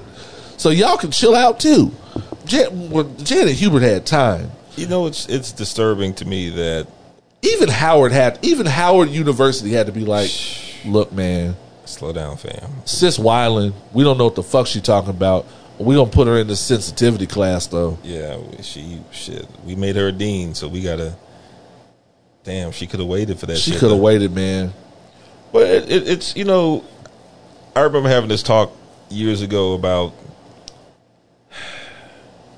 and this is probably too big for this discussion here, but there is a history of black women and families during a certain era who tended to keep all the secrets buried, so to speak, and were unconditionally supportive of the patriarchs of the family. And for Felicia Rashad, this is especially disappointing because A, she's not married to this man, so she owes him nothing. Hell, his own actual wife has not come out and supported him in the same way that she has. Not even remotely so. It leads me to believe that, we all know that Felicia knows where some of those bodies are buried, and Felicia may be complicit in some of those. I don't want to speculate. But it's just really disappointing that she just jumped up and was loud and wrong about some shit, and only as an afterthought thought about how it might affect people who are actual victims of violence and victims of sexual assault and sexual abuse. And that is something you have to take into question when you're talking about someone who is a dean of students at a prestigious black university. Mm-hmm. Those people we're dealing with a savvier audience. We're dealing with a savvier group of young people who are coming in that want to know that if something happens, their concerns their experiences and their accusations are going to be taken seriously. Yep. And Felicia Rashad being pretty much one of the highest profile faces of Howard University right now, that is not the way. And honestly, there has to be more culpability. She honestly really needs to be fired. I feel like that. This is because now it's gone outside of just because somebody has an opinion. And yes, I'm talking to you, Notori, from Bum Ass Power, caping for her as we speak. Why are black people so quick to cancel each other? No, black people are handling some real shit in their community. Honestly, this is shit that over the years needs to have been handled more. We don't have these conversations in our everyday neighborhoods and communities because every neighborhood or community you know of got a motherfucker out here wilding with these young women just like this. Yep. And it's one of these worst kept secret situations. Everybody and usually a lot of people know that person. And again, he was not released because he's not guilty. He was released because of a technicality that came during the deposition. And the very least she could do is acknowledge that. Yep. But she won't even acknowledge that. As far as she's concerned, an innocent man has been set free. And an innocent man has not been set free. Someone who was convicted by a jury of their peers was incarcerated. Someone who admitted to doing the things that he was found guilty of. And then people always want to say, well, that I can't believe some of these niggas, well that one chick recanted her story. Wonderful. What about the other 49? If 50 unrelated people showed up and said and accused me of some shit that I admitted to, talked about in my stand up, and joked about and talked about on my sitcom, I did that shit. 100%. And if I didn't, I need to surround myself with better people. Facts. I have said for years, whether or not Bill Cosby is guilty or innocent, he is absolutely guilty of behaviors that would lead me to believe that he is doing problematic shit to women. Yep. 100. And Felicia's been there to see all that shit. She's been his wife on 2 shows. Man, praise all the people on the Cosby Show that were on the Cosby Show just shut the fuck up and minded their fucking business. The people that just didn't have shit to say. Dougie Doug too. God damn. Boy, what the fuck? It makes my head hurt. Felicia Rashad got to chill out. She might need to be fired over this shit. Knows Debbie Allen ain't said shit. And ain't going to. There's some shit where sometimes your kin just dug themselves a hole. Period. And yes, they have issued and yes, Howard has issued a statement saying we don't fuck with that shit she said, and they're putting her through a sensitivity course or some shit. But I don't think that's enough, and I don't think if the student body there still didn't feel safe or still didn't feel taken care of, which is what the faculty is there for, I wouldn't blame them. I wouldn't blame them at all. This is ridiculous. And this is another one of those situations where the last generation has to, sometimes they got to shut the fuck up and take notes about the shit that we will and won't stand for. Sometimes I really do think it is a generational thing. Is that it is a matter of them being mad because there was a lot of shit that got overlooked, that got ignored, that was deemed acceptable for them that we aren't standing for. Because Monique doing the same shit. She posted some random lady that had some clothes on she didn't like on social media, and was like, was it a mirror? Sorry. And was like, this sister don't respect herself. This sister can do better than this. When you have a platform, when you have a large platform and you are of influence in your culture, what you don't do is take unsolicited pictures of strangers out in public and put it out there for people to tear apart. When you're a very public person, That's that same shit like when Lizzo got in trouble putting out her Instacart person's information or whatever. The young people know this because Lizzo backtracked and apologized for it. The old people who don't know it because they dismiss the young people at every turn could learn something. They got to shut the fuck up and chill out. So yeah, Felicia Rashad got to get a double dose of shut the fuck up. Nothing but respect to her going forward, but she got to chill out with this one. We'll see. Sometimes your elders have to sit it the fuck out and relax. Sometimes you gotta send your grand auntie to go in and take a nap. You're a little tired, and you go lay down for a bit.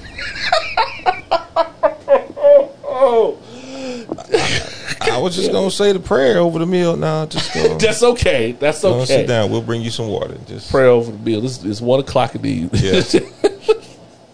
D. Randle, have we done a podcast? Yes. We've done the fuck out of a podcast, my nigga. This has been an adventure. My goodness. Thank you guys so much for sticking with us. Thank you for being the inspiration. Without you and the support y'all give us, we wouldn't have even thought to show up on what we deemed an off week and give y'all what is kind of like an emergency meeting. My God. Like, y'all, we can't leave y'all unattended for 5 minutes. Y'all crazy. Y'all crazy. These people out here, I don't understand what's happening to the culture anymore. I hope this cultural retrograde Outside is open. Yeah. That's all. I hope this cultural retrograde comes and goes. That's all I know. Cause it's getting out of hand. Especially mixed with the fuck nigga solstice. The fuck nigga apex or whatever you want to call it. Wildfire season. Man. The gates of hell opening in the Gulf of Mexico. There's a hellmouth in the Gulf of Mexico. What the fuck is going on? Oh, man. Well, as we always say, and it's always true, we gonna be here. Yeah. We gonna be here to help y'all get through this. As long as it's happening, that's what we're here for. Y'all to talk shit and have drinks with us. We will be back next week with some more foolishness and fuckery. I'm so drunk. Until then, this has been episode 145 of Opinions While Black. I have been Oz. Why am I D. Randle? Shit. And as always, forever imparting titties. That was not the right button. That was not the right button to press. It's been that kind of week. It has been that kind of week. Bye, y'all.